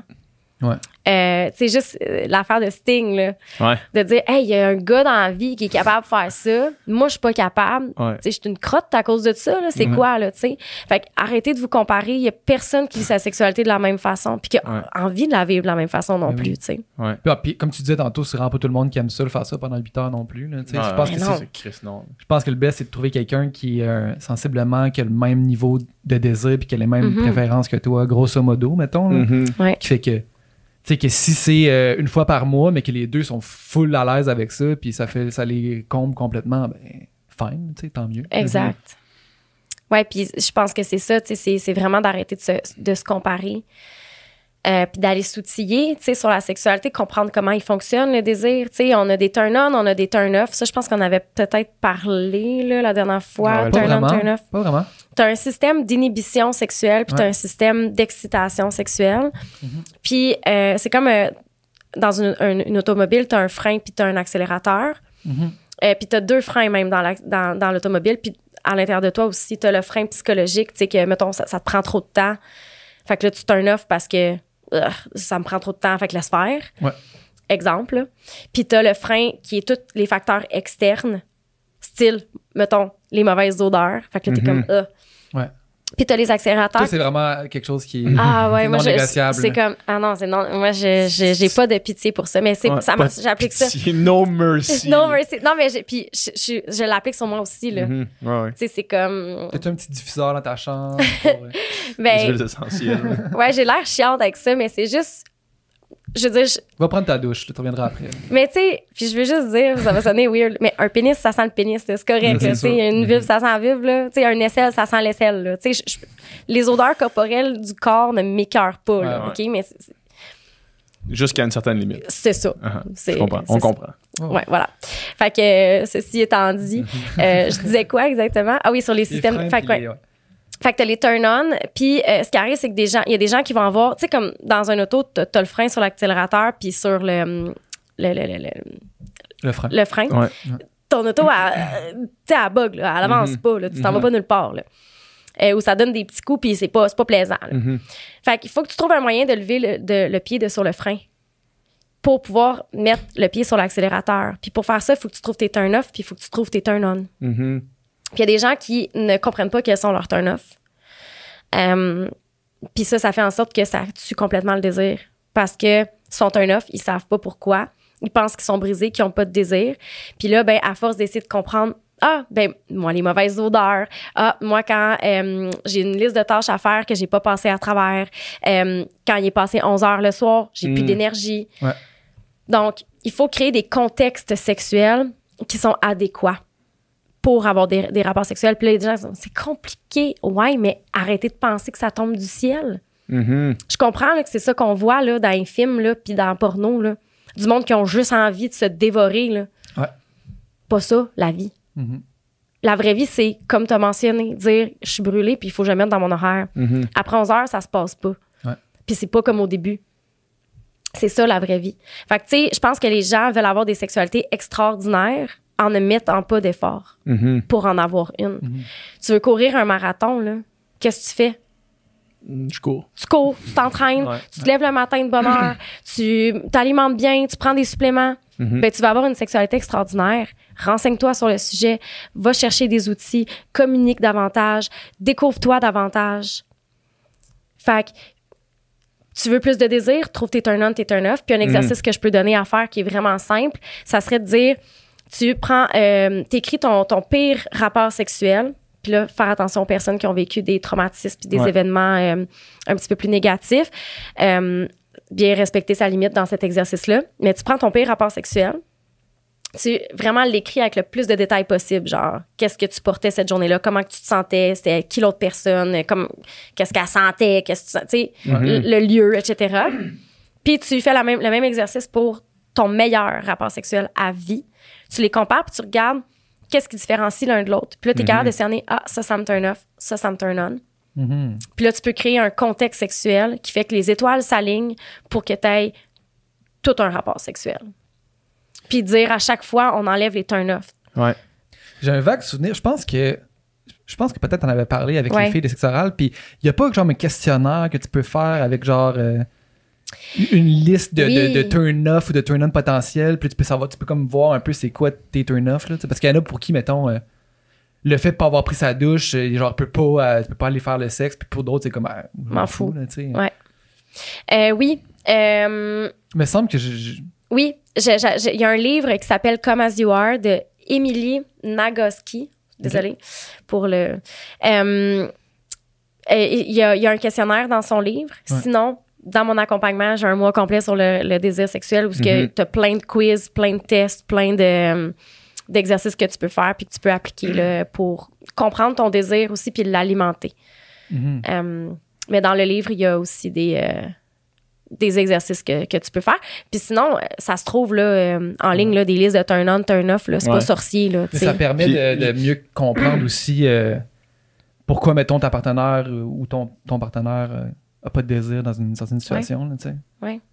J'imagine que là, il faut que tu sois quand même craqué, là, mais mettons après sans nécessairement l'écrire dans un journal, là, après chaque relation sexuelle, si tu te fais toi-même un genre de checklist mentale de qu'est-ce qui vient de se passer, puis mettons, c'était comment pour toi, puis tu sais, pourquoi est-ce que c'était le fun, qu'est-ce que t'as aimé, mettons, puis que là, après ça, de fil de relation à amener, mettons, qu'est-ce que t'as moins aimé, qu'est-ce que t'as moins le fun, probablement qu'à amener, t'es capable de vraiment bien les cerner, là, j'imagine. Oui. Puis ça, on en avait parlé dans le dernier podcast du Pillow Talk. Ouais. Puis je pense que tu avais dit que tu faisais ça avec ta copine. Oui, absolument. Puis toi, t'étais comme... encore, un an plus tard. Ouais. C'est tellement important. Puis ça alimente. Puis toi, t'avais dit, c'est ça, t'as ton tableau, je rappelle. Ton whiteboard. OK, ça, oui, ça, OK, ça, on barre ça. Ouais. Mais à chaque fois, on fait un petit... Et puis, as-tu aimé la sexualité? Puis là, on parle de ce qui vient de se passer. Comment tu trouves ça? De faire ça? Est-ce que tu as l'impression que ça alimente ta sexualité positivement? Oui, absolument. Ben oui, c'est sûr. C'est sûr. Puis des fois, c'est comme... Des fois, tu penses que tu connais l'autre, mais il peut y avoir encore des surprises un an et demi plus tard. Là, OK, ça, more of that, ça... Puis des fois aussi, ça dépend des journées, ça dépend des contextes. Puis c'est ça qu'il faut comme essayer d'apprendre à gager. Là, je veux dire, il y a des journées que ma blonde, elle aimerait ça, que ça soit vraiment justement très sensuel, super en douceur, super, Mais toi, t'as de l'énergie accumulée, là. Puis, non, mais... des fois, je vais être dans ce mood-là, mais des fois, je vais être dans un autre mood, puis là, c'est juste des fois aussi, tu sais, de se parler de ça. Mais oui, c'est sûr que ça alimente, puis ça fait qu'on tombe pas dans des patterns, dans des routines ou dans des genres de vues qu'on s'en parle pas, mais là, il y a quelque chose qui a comme pas été fameux pour un des deux, mais là, on n'a pas parlé, fait que là, on reproduit ça, puis là, on peut tomber dans une genre de... Fait que c'est de le casser tout de suite, en fait, d'en parler à chaque fois, ça fait qu'il n'y a pas de mauvais pli, mettons, qui se crée, là, tu sais. Oui, exactement, puis j'ai l'impression qu'on a plus de facilité à le faire quand c'est plaisant. Mais oui. C'était bon ça, puis quand c'est comme push, ouf, là comment tu dis à quelqu'un que t'as moins aimé ça, c'est plus difficile à partager avec l'autre, mais je pense que c'est un mal nécessaire pour tout le monde, là. Tu sais, comme on l'a dit tantôt, c'est gênant de faire quelque chose que l'autre aime pas puis que tu le sais pas, tu sais, c'est poche. Je dis gênant, mais tu sais, c'est comme... C'est plate. C'est pas le fun, ouais, t'es là pour avoir du plaisir, pour partager quelque chose, tu sais. Fait que, puis ça, moi, je le répète tout le temps, là, je veux dire, se mettre nu, partager un moment avec quelqu'un en silence. Ouais. Tu sais, je te parle pas parler de la pluie puis du beau temps, là. Mais comme, tu te parles pas, puis tu te rhabilles puis tu vis ta vie comme ça venait pas de se passer. Mhm. Ça, c'est weird. Ouais, absolument. Puis on a normalisé ça. Non, tu veux en parler, tu veux communiquer. Ça rend ça tellement enrichissant, tu sais. Puis en plus, ben, tu fais un peu de dirty talk. Mais Ouais, oui. en même temps, c'est ça. Ouais. Mais oui. Ouais. Mais c'est fou, tu sais. Moi, je le vois, là. Tu sais, moi, je suis pas quelqu'un qui est mal à l'aise de parler de ça, soit avec ma partenaire ou, tu sais... Sur un podcast vu par des dizaines de milliers de personnes. sur un podcast ou, tu sais, avec des amis, quoi que ce soit. Mais, tu sais, j'ai plusieurs, là, couples d'amis, tu sais, qui disent que nous autres, on n'en parle pas vraiment. Ouais. On n'en parle pas vraiment. Puis quand tu leur en parles aussi, tu sais, de 1 à 1, c'est comme tu sens le malaise, là. Tu sens que c'est pas un sujet qui sont confortables à aller, tu sais, puis c'est dommage, là, pareil, parce que c'est une partie d'un couple. Même si, mettons, tu fais pas la sexualité souvent, ça fait partie d'un couple, là, tu sais, puis... Mais c'est ça, c'est encore super commun, cette espèce de malaise-là, tabou-là, puis j'ai l'impression qu'il y a pas mal de couples, beaucoup de couples qui, comme tu dis là, tu sais, que ça se passe, on n'en parle plus, puis à un moment donné, ça va se repasser, puis... Comme si c'était une réalité parallèle, là, tu sais, comme on pèse sur pause à nos vies, on fait ça, puis on dépose, puis comme tu dis, c'est comme si ça n'avait jamais existé, là. Ouais. Fucké. C'est weird. Puis tu sais, ça, c'est complètement le reflet du manque d'éducation. Ouais, Oui. c'est On ça. n'en parle pas. On n'est pas habitué d'en parler. Donc, pourquoi on en parlerait plus quand on le fait? Ouais. C'est juste normal de pas en parler. Puis pourtant, t'as une sexualité, j'ai une sexualité, tout le monde qui nous écoute en a une. Je commence vraiment à avoir une incompréhension par rapport au fait qu'on n'est pas capable d'en parler. Mhm. Puis peut-être parce que je baigne trop dedans, parce que c'est mon quotidien. Mais c'est tellement libérateur. Puis encore une fois, on est programmé pour le plaisir, on est programmé pour aimer ça. Pourquoi on fait du sexe, finalement? Mhm.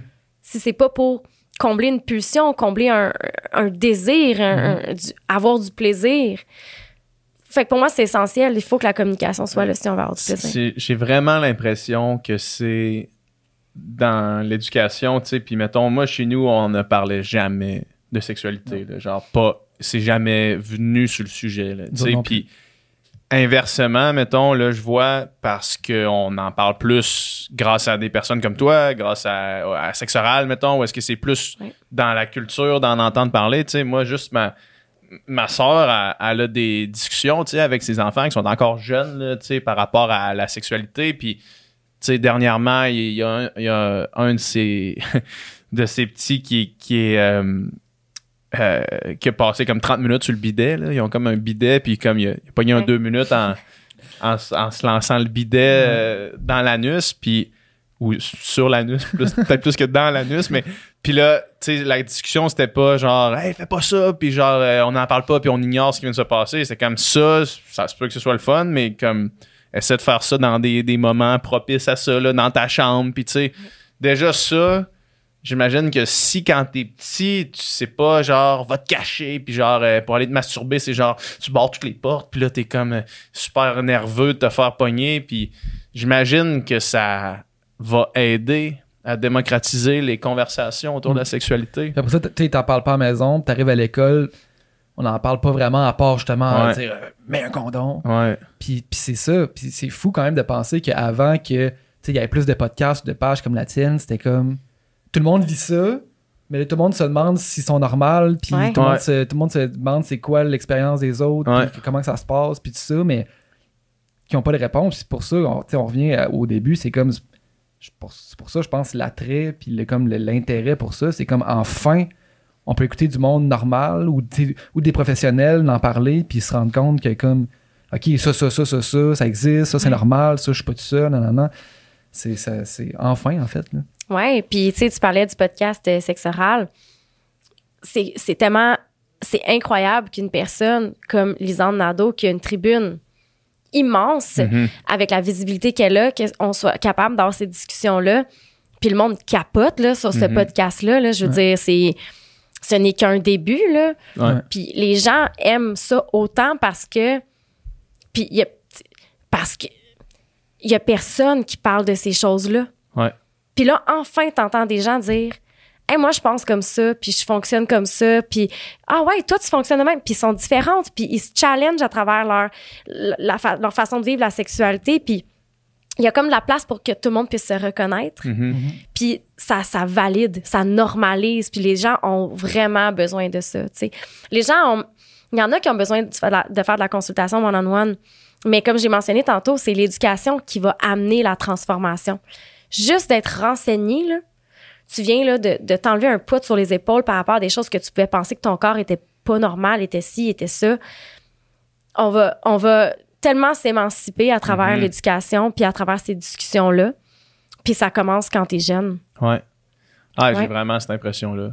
Puis tu sais, j'ai fait une entrevue cette semaine puis on parlait justement de l'utilisation de surnoms là, pour nommer les organes génitaux, là, genre un zizi ou une graine. Une noune, ou tu sais, une graine. Moi, je suis plus cute, tu sais, t'étais une graine. Mais juste ça perpétue le tabou. Ouais. Moi, je donne un prénom. Ah ouais, tu donnes un prénom? On peut-tu... Non, c'est pas vrai. C'est pas vrai, justement. Moi, je me posais cette question-là en plus dernièrement parce que pour une raison X ou Y, il va falloir que je parle de ma graine dans un autre contexte. Là. Puis j'essayais de trouver une façon, genre quel mot je vais utiliser pour pouvoir parler. Puis là, j'étais même mal à l'aise avec le mot pénis, genre. Ouais. Dire le mot pénis, j'étais comme... Je suis pas sûr que c'est le bon mot, mais en même temps, je vais te dire ma queue. C'est mon shaft. C'est comme ça, n'a pas de bon sens. Là. J'ai entendu ma mère dire le mot pénis l'autre jour, ça m'a mis tellement mal à l'aise. À cause que mon neveu, il fallait qu'il se mette une petite crème parce qu'il y avait genre une petite infection au pénis. Puis là genre, ma mère, elle me dit hey, je vais aller mettre la petite crème sur le pénis à Hubert. Je reviens. Je suis comme ah non, tu peux pas prononcer ce mot-là. Je veux pas l'entendre. Ça, c'est comment dire qu'elle le dit souvent quand t'étais plus jeune. Ouais, pour que ça te mette pour que ça te choque à ce point-là. Elle a arrêté de le dire au moment que j'ai commencé à former des mémoires. Passé 3 ans, elle arrête de le dire. Où est-ce qu'elle arrêtait de mettre des petites crèmes sur ton pénis? Elle te laissait faire, fait qu'elle s'est dit, gamin, il va s'arranger avec son vocabulaire. Ouais. Mais non, puis je veux dire, un poumon, c'est un poumon. Un coude, c'est un coude. Un nez, c'est un nez, tu sais. Mais on est comme... Puis même moi, le mot vulve... Ouais. Il est pas naturel, hein? Ça vient pas tout seul, mettons. C'est... Manoun, tu sais. C'est ça. Puis c'est difficile des fois pour moi de même le dire. Je fais des capsules vidéo, là, puis même moi, là, je suis comme... Ta vulve... Il y a comme un petit... tu sais, puis j'essaie que... dis-le parce que c'est ça le mot, puis on est vraiment... puis inconsciemment, ce que ça fait, c'est ça perpétue des tabous. Tu sais, il y a un tabou qui persiste, puis on dit pas les vraies affaires parce qu'il faut pas les dire. Puis après ça, comment veux-tu avoir des conversations sur ce qui te fait plaisir? Ben non, c'est ça. Puis j'ai fait des vidéos sur TikTok récemment, puis ça s'est répandu comme du feu. Oui, mais en fait, j'ai demandé dans une vidéo, c'est quoi ton plus grand turn-off sexuel? OK. Je t'ai eu une tralée de réponses. Là, il y avait du monde, là, ça commentait. Puis il y avait du monde qui parlait, puis pas de problème. J'ai fait le même exercice pour les turn-on, les niaiseries que j'ai reçues. Style, prendre un bain dans le Pepto-Bismol en se coupant les ongles d'orteil. Des conneries, là. Ouais. Le monde mal à l'aise de dire leur turn-on. Pas capable. Ouais. On n'est pas capable d'assumer qu'on a du plaisir dans cette partie-là de notre vie. Puis d'un autre côté, on se vante de nos exploits. Puis là, on se compare avec les exploits des autres qui ont l'air d'être meilleurs que les nôtres. Puis... Mais réellement, on n'est pas capable... Tu sais, c'est dur d'être assis là, l'un devant l'autre puis se dire « ça me fait vraiment plaisir. » Puis ça m'excite vraiment. C'est dur. Mais oui. Mais en même temps, tu sais, mettons que tu veux avoir une sexualité épanouie avec ta partenaire, il me semble que c'est plus facile de dire qu'est-ce qui est le fun, qu'est-ce qui est pas le fun. C'est plus facile de faire des renforcements positifs. Puis du moins, moi, je pense que c'est plus efficace aussi de dire hey, quand tu fais ça, j'aime vraiment ça, plus que fais pas ça. Là, essayer d'amener le chemin, la direction vers les trucs qui sont le fun, plutôt que de dire qu'est-ce qui est pas le fun.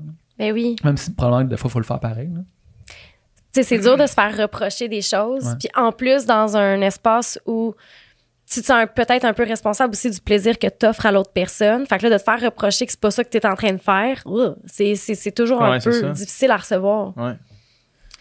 Fait que renforcement positif, je pense que c'est vraiment la chose à faire. Puis d'avoir des discussions d'emblée.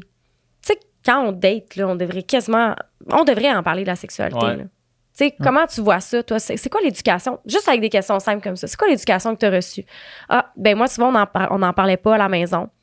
T'es-tu ouvert à en parler? Est-ce que tu es ouvert à ce qu'on ait des conversations sur le sujet? Oui, non. Puis là, on est capable de voir, est-ce qu'on va être capable d'explorer ça avec l'autre personne? Ouais, c'est ça. Ouais. Toi, avec ta fréquentation, n'avez-vous parlé avant que ça se passe? Non, pas avant que ça se passe. Après, oui, mais pas avant que ça se passe. Ouais. C'est comme un coup de chance, finalement. Ben, c'est ça. C'est comme un... Ouais. Genre. Ouais. Mais aussi, peut-être que... OK, je pose une question, je réfléchis à votre. Puis je te pose la question. Est-ce que les schémas, mettons, peuvent aussi quand même être indiqués par la personnalité de la personne? Ouais. Parce que, mettons, c'est arrivé,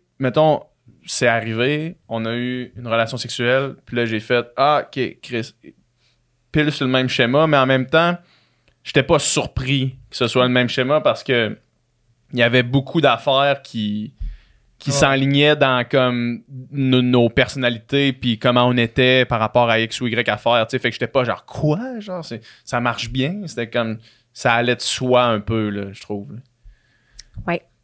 100%, il y a du vocabulaire qu'on va utiliser selon nos différents schémas. Ça peut être même ton attitude, ta façon de t'habiller. Donc oui, il y a des indicateurs. Tu sais, je suis quand même bonne pour lire les schémas. Tu serais capable de voir, mettons, ben pas 100% du temps, mais mettons, tu regardes quelqu'un et tu fais genre, ouais, à voir comment tu fonctionnes, mettons, t'es pas mal plus. Je pense que t'es dans ce schéma-là. Ouais. C'est ça. Puis je me trompe rarement. Tu sais, je vais te poser une couple de questions, là, puis je vais être comme, t'es ça. Puis là, c'est quoi nos schémas? J'ai pas assez de détails sur vous, mais le fait que t'en parles avec... Puis là, c'est vraiment du gros n'importe quoi que je suis en train de faire. Le fait que t'en parles, que t'aies cette ouverture-là, tu dois être proche du sensuel. Tu dois être proche du sensuel. Je suis pas mal certaine. OK. Peut-être que je me trompe. Je te dirais sensuel, sexuel. Ouais. Puis t'as une grande ouverture aussi. Parce que je me rappelle qu'on avait parlé de prostate la dernière fois. Absolument. Absolument. Puis tu sais, ouais. Vas-y, écoute. D'ailleurs. T'as ouvert une porte, là? Oui, quoi? D'ailleurs, j'ai écouté ça tantôt en courant ce matin. Puis je pense qu'on avait parlé de ça dans les premiers 4 minutes du podcast. Là, de genre que moi, ma blonde, elle avait fait une petite commande chez Ross & Compagnie de bot plug. Puis là, vous étiez là, pour toi?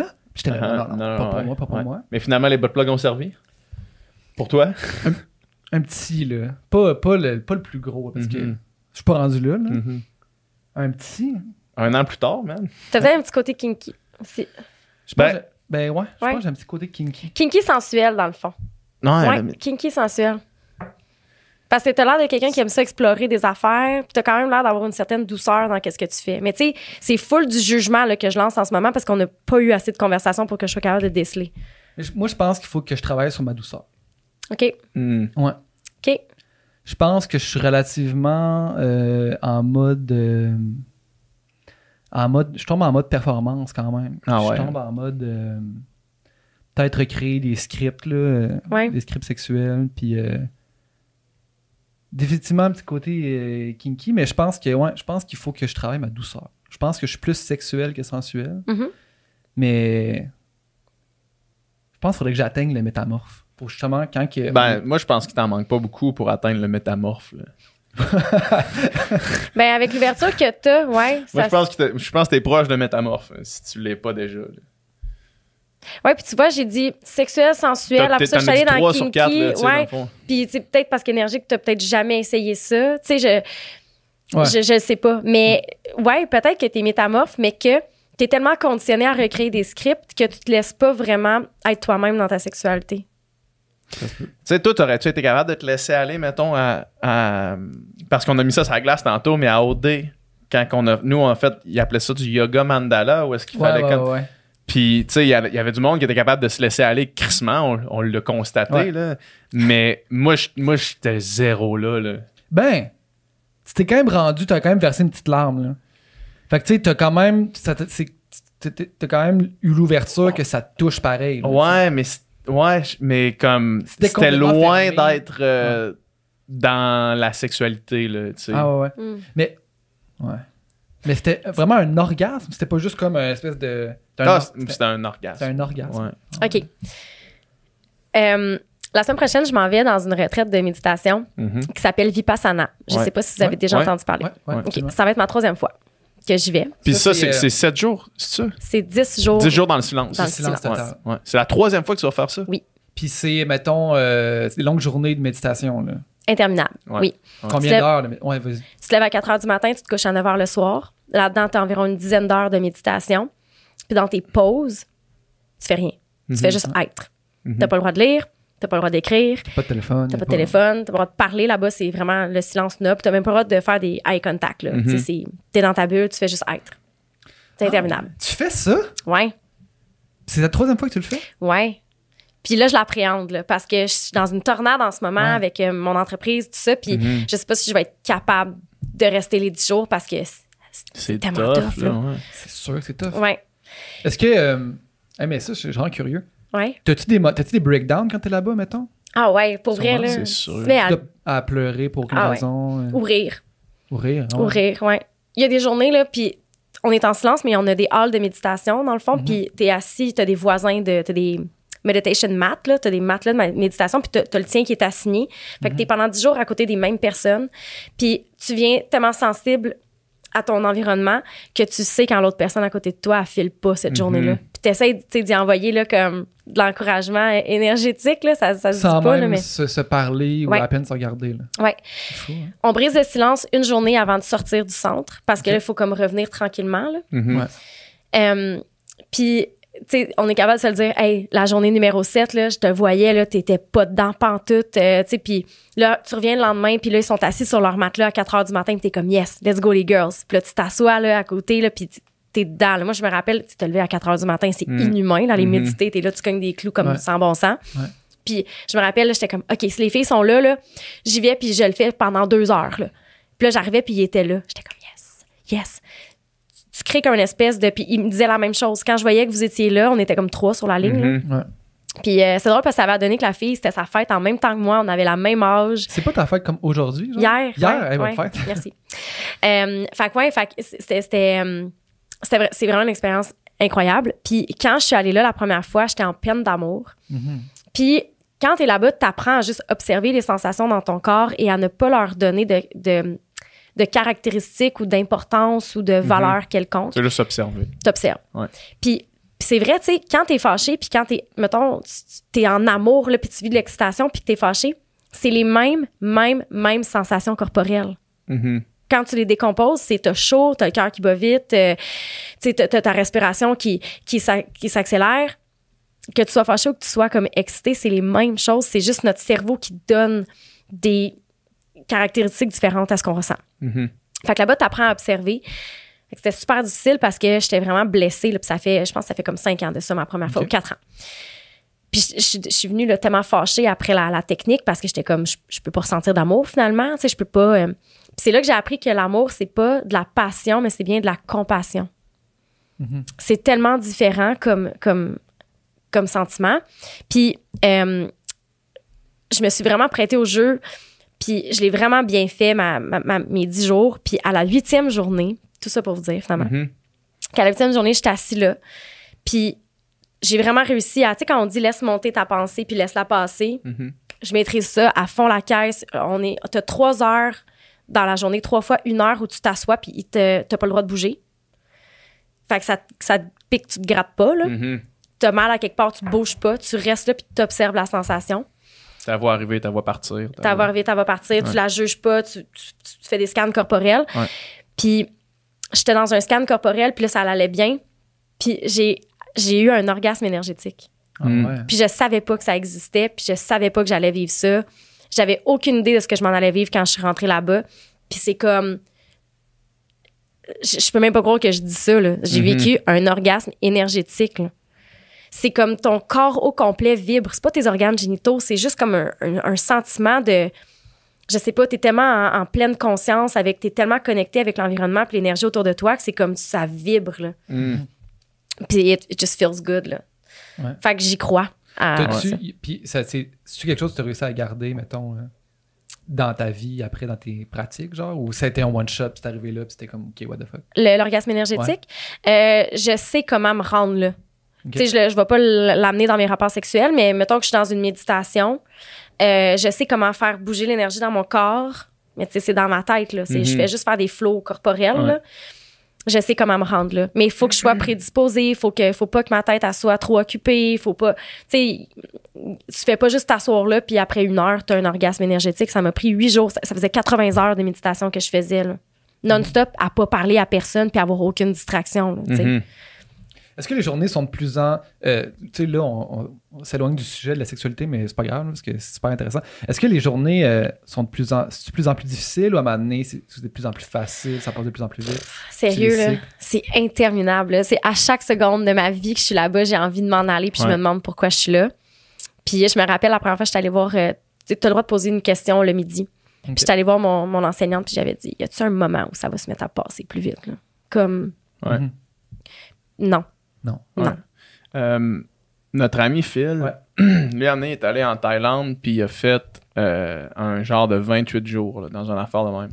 Puis il dit, lui, de son expérience, mettons, là, après, au 14e jour, il y a eu comme un breakdown ultime, là, où est-ce qu'il a comme s'est mis à pleurer, puis genre incontrôlablement pendant la journée au complet. Puis une fois qu'il a passé ces 14 jours-là, mettons, puis que la journée vraiment, vraiment complètement insane était derrière lui, genre, il disait qu'il était capable de s'installer, mettons, dans sa chambre. Là. Puis là, il s'assisait sur le sol, puis il disait qu'il était capable de se voir comme s'il était dans le coin de la pièce. Puis il se voyait de même. Puis il dit après ça, jusqu'à la fin, là, ça a comme passé, là, les jours passaient, genre, puis ça allait, tu sais. C'est parce que au début, on n'est tellement pas habitué de juste être. Ouais, c'est ça. Que tu te combats contre ta programmation qui est intuitive. Là. C'est intuitif pour nous de faire. Ouais. Quand on est juste...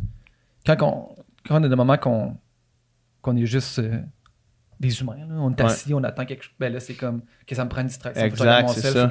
On n'est jamais confronté à être juste comme avec nous-mêmes puis rien faire. Là. C'est comme extrêmement rare. Des kicks de dopamine. Puis quand je suis là-bas, là, je suis tout le temps en train de... Je veux voir mon cellulaire. Je suis tout le temps en train de le chercher, mais je l'ai pas parce que tu le donnes à l'entrée. Ouais. C'est horrible comment qu'on est comme addict. Là. C'est fou, hein? Fou raide, pour vrai. À chaque fois, puis je vais le faire, là, je vais chercher mon téléphone. Je sais que ça va m'arriver. Là, je vais vérifier. J'ai peur de pas le toffer cette fois-là. Ça, c'est la plus grande dépendance collective qu'on a, puis qu'on s'en rend même pas compte, mais on est tous addicts. C'est la plus grosse merde, ça. À la technologie, puis à nos selles. C'est fou. Puis moi, c'est souvent en voyage que comme... je me donne une règle de comme pas de sel, là. Ouais. Puis ça prend une couple de jours à genre comme filer bien. Mais après, quand tu passes ces couples de jours-là, c'est comme je suis donc bien. Ouais. Puis le temps, la perception du temps, on dirait que le temps passe comme plus lentement, mais d'une bonne manière, dans le sens que t'es comme, tu vis plus tous les moments plutôt que tu regardes ton sel, tu peux le regarder, puis tu as l'impression que tu l'as regardé 5 minutes, mais tu l'as regardé 30 minutes. Ouais. Ça, c'est vraiment quelque chose. Mais puis justement, j'imagine que en sortant d'une affaire de même, toutes ces addictions-là que tu n'as pas eu le choix de te défaire, tu es pas mal plus... Maintenant, quand tu prends ton sel ou en sortant de là, j'imagine que là, tu es conscient que tu prends ton sel, c'est pas juste une espèce d'affaire... Tu essaies de le garder le plus longtemps possible, ce feeling-là, tu sais, avant de retomber dans... C'est sûr qu'à un moment donné, j'imagine que ça se dissipe. Il faut que tu y retournes une 3e fois. Là. Ouais. Non, mais j'y retourne parce que je suis vraiment dans un tourbillon en ce moment avec le travail, puis je suis sollicitée constamment, puis je sens juste que j'ai besoin de me déposer, puis je le ferai pas. Tu sais, je suis allée au Costa Rica pendant l'hiver pour essayer de faire ça. Finalement, j'ai travaillé tout le long que j'étais là-bas. Là. Ouais. Fait que là, je me suis dit, OK, j'y vais, je le fais. Je sais pas si je vais être capable. Je me le souhaite. Parce que oui, quand tu sors de là, tu fais les choses tellement plus consciemment. Première fois que je l'ai fait, moi, c'était à Boston, au Massachusetts. Okay. Puis j'avais un 6 heures de route à faire. Puis j'osais même pas mettre la radio, là. Tellement que j'avais besoin de ce calme-là. D'être sans stimuli, juste avec toi-même. Puis quand on brise le silence, là, l'avant-dernière journée, là, c'est comme... Tu parles donc bien fort. On va tous se cacher dans nos chambres. Ah ouais, c'est ça. Oh, là, t'es comme, oh mon Dieu, faut que je parle avec du monde. sais, ce qui semblait si dur, difficile de pas faire, de pas faire. Ouais. Là, c'est rendu... Oh mon Dieu, il faut que je parle exemple. Là, t'es comme... C'est la norme. Allô? Là, tu viens de sortir d'un 10 jours avec toi-même qui... Fait que, tu sais, il y a des gens qui vont écouter ça, vont faire, c'est vraiment spécial. Mais non, dans le fond, c'est une date avec moi-même que je m'en vais faire. Tout simplement, tu sais. Ouais. Fait que... Tout ça pour dire que les orgasmes énergétiques, j'en ai vécu un, je sais c'est quoi. Ça se peut. Puis je m'attendais pas à ça. Ouais. Probablement que, tu sais, AOD, il s'attendait pas à ça non plus. Non, je pense que ça a surpris tout le monde. Là. Ça a fait un grand moment de télévision. Ouais. Ça a fait un moment qui a marqué les esprits, là, qui a marqué. Ça recommençait, tu sais, genre, ça recommençait, c'était genre l'épisode 4, ouais. ça arrive, genre, ouais. Ça a comme fait, OK, il se passe de quoi à cette émission-là? Là? Ouais. On a toute la scène dans notre tête, là, qui sont assis à terre en deux par deux, puis... Mais tant mieux, parce que... Mais oui, mais ça ouvre... Il y a des gens qui ont normalisé leurs expériences en voyant ça, puis qu'il y a plein de monde qui en parle pas, qui vivent ce genre d'orgasme-là. Il y a du monde qui vont trouver vraiment space d'avoir dit ça aujourd'hui, là, tu sais. Mais je veux dire, je l'ai même pas cherché, là, je l'ai vécu, là, tu sais, c'est ça. Exact. Ouais. Puis ça se développe. Fait que c'est ça qui est positif là-dedans. Puis il y a des gens qui vont dire, peut-être que c'est moi. C'est vrai, quand quelqu'un s'approche vite, je me sens vite impactée. Je suis très sensible aux énergies des autres. Donc, ouais, c'est ça. Ça se peut. Ça se peut. C'est possible. Tout est possible. On a parlé rapidement tantôt de plaisir prostatique. Anna. Puis j'ai vu que, tu sais, mettons, les schémas, tu as donné une espèce d'atelier, conférence sur les schémas, puis il y avait plusieurs sujets, puis tu en as fait un sur le sexe anal, je pense. Oui, il y en a un qui s'en vient. Qui s'en vient, OK. Fait que, OK. Ouais. Moi, j'étais curieux de savoir qu'est-ce qu'il y avait, mettons, à dire. Oui, ben 2h30. Beaucoup de choses. Hey, si tu savais, là, c'est comme, tu sais, l'engagement là, sur Instagram, là, tu le vois là, quand il y a les sujets, ils sont. Ils piquent une curiosité. Ça, c'est quand tu parles de sexe anal, c'est comme ça. Ah ouais. Hein? Ah ouais. Mais juste sexe oral aussi, je pense, l'épisode sur l'anal, je pense qu'encore à ce jour, c'est un des plus écoutés, si c'est pas le plus écouté. Ouais. Eros et compagnie avaient sold out tous leurs bot plug après cet épisode-là. C'est vrai. Ouais. Comme de quoi il y a de la curiosité. Mais j'imagine c'est le tabou aussi, là. Comme on dit, le tabou est excitant. Ben oui, puis tout le monde veut savoir, comme, y a-tu vraiment du plaisir à cet endroit-là? Ouais. Parce que là, on voit ça dans la porno. Fait que là, on se dit que je vais pas être normal, moi, j'aime pas ça. Ou, tu sais. Fait qu'il y a... Puis, il y a beaucoup de plaisir qui se développe. Encore une fois, on revient à... Tu vas avoir une sexualité extraordinaire, prends le temps de t'explorer. Prends le temps de découvrir ton plaisir anal. Prends le temps d'en avoir des orgasmes énergétiques. Ça m'a pris 8 jours, 80 heures de méditation, tu sais. Fait que ça arrivera pas, tu t'assois, puis là, tu penses que tu ressens des affaires parce que c'est la première fois que tu l'essayes, tu sais. Ouais. Fait que l'anus, le rectum, c'est un endroit où il y a des milliers de terminaisons nerveuses. Pourquoi pas avoir du plaisir en activant ces terminaisons nerveuses-là? Ouais. Donc, il y a un très, très grand potentiel. Puis je me rappelle, j'avais un prof à l'Uni qui avait dit dans un cours... peu importe, même au niveau du vagin, parce que le vagin, là, ça va être pertinent, là, le vagin, il est comme séparé en 3 parties, puis c'est vraiment le premier tiers du vagin qui ressent réellement le plaisir. Puis le 2 tiers qui suit va plus ressentir comme la propension puis la douleur. Mais tu peux le travailler. Puis c'est ça que Joanie a fait. Ouais. Elle travaille le point G. Découvrez votre point G. Tu sais, entre vous et moi, le point G, il n'existe pas. Là. OK? Il n'existe pas, c'est prouvé. Il n'y a pas de point dans le vagin. Là. Si tu cherches, t'es chez vous puis tu cherches ton point, il n'y en a pas de point. Mais ça ne fait pas référence à la partie interne du clitoris? Oui. Okay. C'est que tu stimules indirectement le clitoris qui s'appose de chaque côté de l'entrée du vagin. Donc, pour ça que le premier tiers du vagin, c'est la partie sensible. Puis, il faut prendre le temps de tu sais, elle, sa trousse, là, c'est ça. Il y a des étapes. Là. Ouais. Puis, tu sais, c'est pas les étapes avant qui fait que tu ressens plus quand tu te stimules. C'est le fait que tu t'arrêtes pour prendre un moment avec toi. Prendre conscience de ça. Exactement. Tu sais, c'est du tantrisme, là, ça trousse, là. On s'entend, là. C'est ton verre de vin, c'est l'odeur dans ta pièce avec ta chandelle, c'est ton bain chaud, c'est son J-pop, tu sais, c'est... Fait que ça se développe, ces sensations-là, tout comme le plaisir anal peut se développer. Il y a des terminaisons nerveuses, donc il y a du potentiel pour avoir du plaisir. C'est un spectre, hein? Douleur, plaisir, là. Oui, ça peut faire mal. La ligne est mince. Et voilà, la ligne est mince pour certaines personnes. Mais, puis il y a des gens qui me disent, ben, y a-tu moyen que ça fasse pas mal? Puis ça, il faut vraiment être clair là-dessus. Si ça vous fait mal, ton corps t'envoie un signal. C'est ça, exact. T'arrêtes, là. C'est ça. Ouais. Mais c'est ça, tu sais, faut y aller. Tu y vas pas comme straight pipe de même Straight pipe. sans préparation, sans lubrification, sans rien. Ben non. Puis tu sais, c'est illusoire de penser que ça va être plaisant, là. Il y a des étapes, là, tu sais, puis que ça soit de commencer à stimuler. Tu sais, il y a des gens qui, un doigt, ça les dérange, commence avec les jointures de ta main. Juste s'habituer à recevoir une stimulation au niveau de l'anus. Parce que tu n'es pas habitué à recevoir une stimulation. Tu ressens quand tu vas à la selle. Mais de se faire toucher à cet endroit-là, c'est comme... Au début, tu n'es comme pas sûr. Tu es comme, qu'est-ce que je ressens là? C'est différent comme... Fait que tu veux juste habituer ton corps à ces sensations-là. Tu commences par l'extérieur. Quelquefois, une fois que tu t'es habitué à ça, là, tu peux commencer à explorer à l'intérieur. Mais les gens, ils veulent tout de suite y aller avec la pénétration. Ça prend du temps, là. Faut que tu habitues ton corps.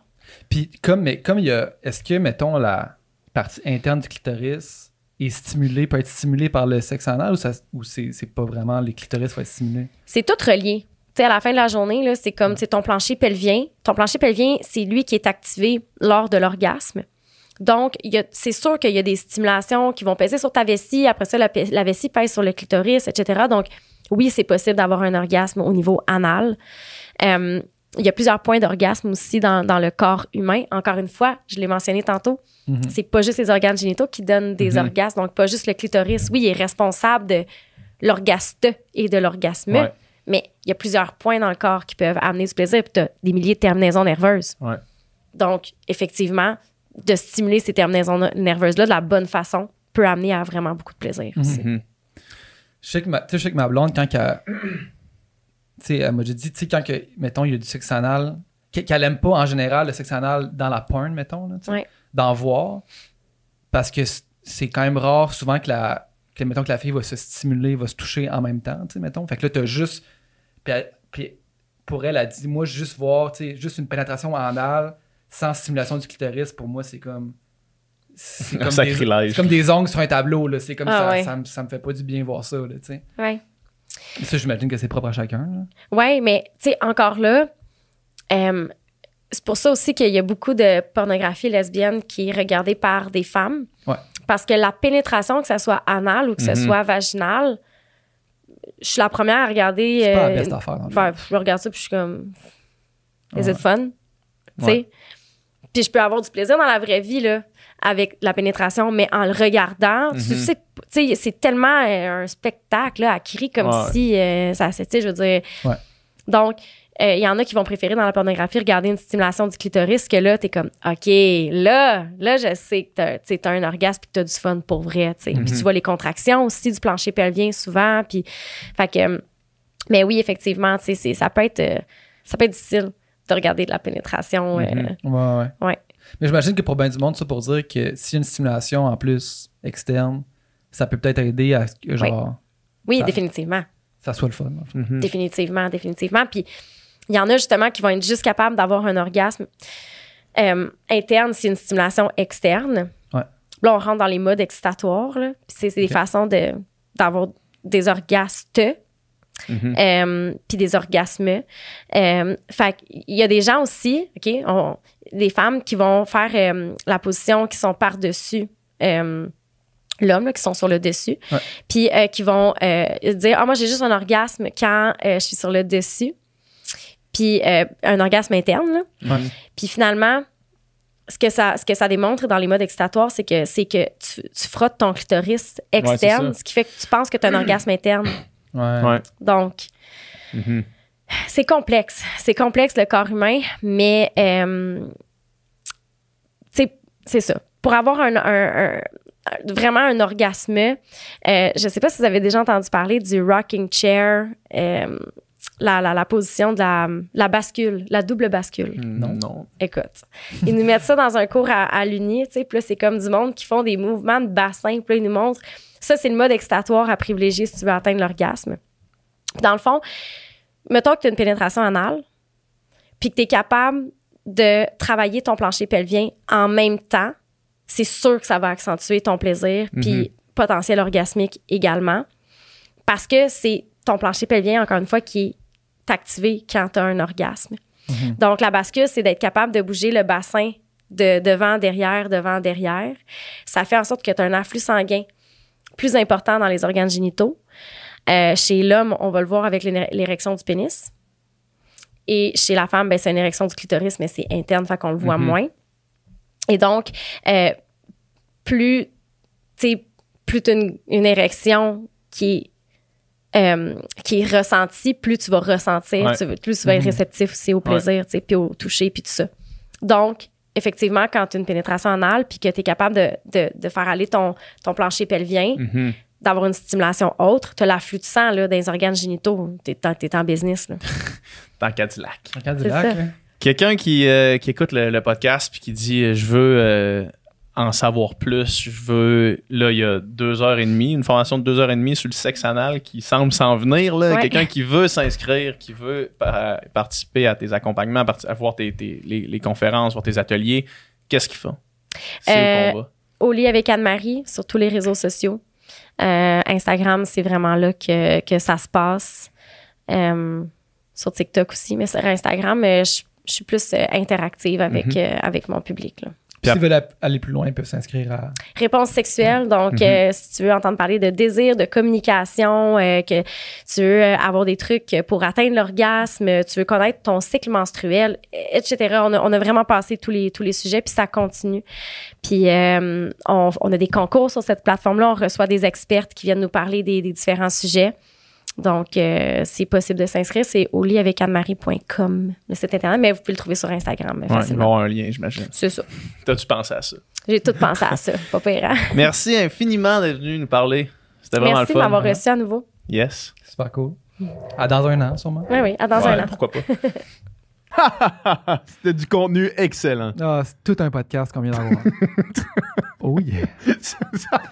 Si vous voulez plus de contenu excellent, comme ce que vous venez d'entendre, allez sur notre Patreon. Sur notre Patreon, vous pouvez vous abonner pour 3$ par mois. C'est ça, 3$? Ouais, 3$ par mois. 3$ par mois et vous avez les podcasts en avance. Ça veut dire que vous êtes les premiers de votre groupe d'amis à avoir écouté les podcasts. Puis vous allez pouvoir avoir... Une avance. Quand vous allez, tu sais, la dynamique entre les amis, c'est tout le temps d'avoir une avance sur les autres. Tu veux toujours avoir une avance sur les gens autour de toi. Ben, avec Patreon, tu as une avance sur l'humanité complète. Puis, en plus, parce que là, je sais que le podcast finit, vous voulez nous entendre jaser davantage, on fait encore moins de filtres après chaque podcast. Fait que là, on vient de finir de tourner le podcast, on va en jaser, on va chiller. Nicole, il est plus là maintenant, encore moins de filtres, il travaille à la place. De temps en temps, il est là, mais on jase, on parle de la conversation qu'on vient d'avoir, mais ça, si vous voulez avoir accès à ça, ben, heureusement pour nous, malheureusement pour vous, c'est exclusif sur Patreon. Fait qu'il faut s'abonner. Abonnez-vous.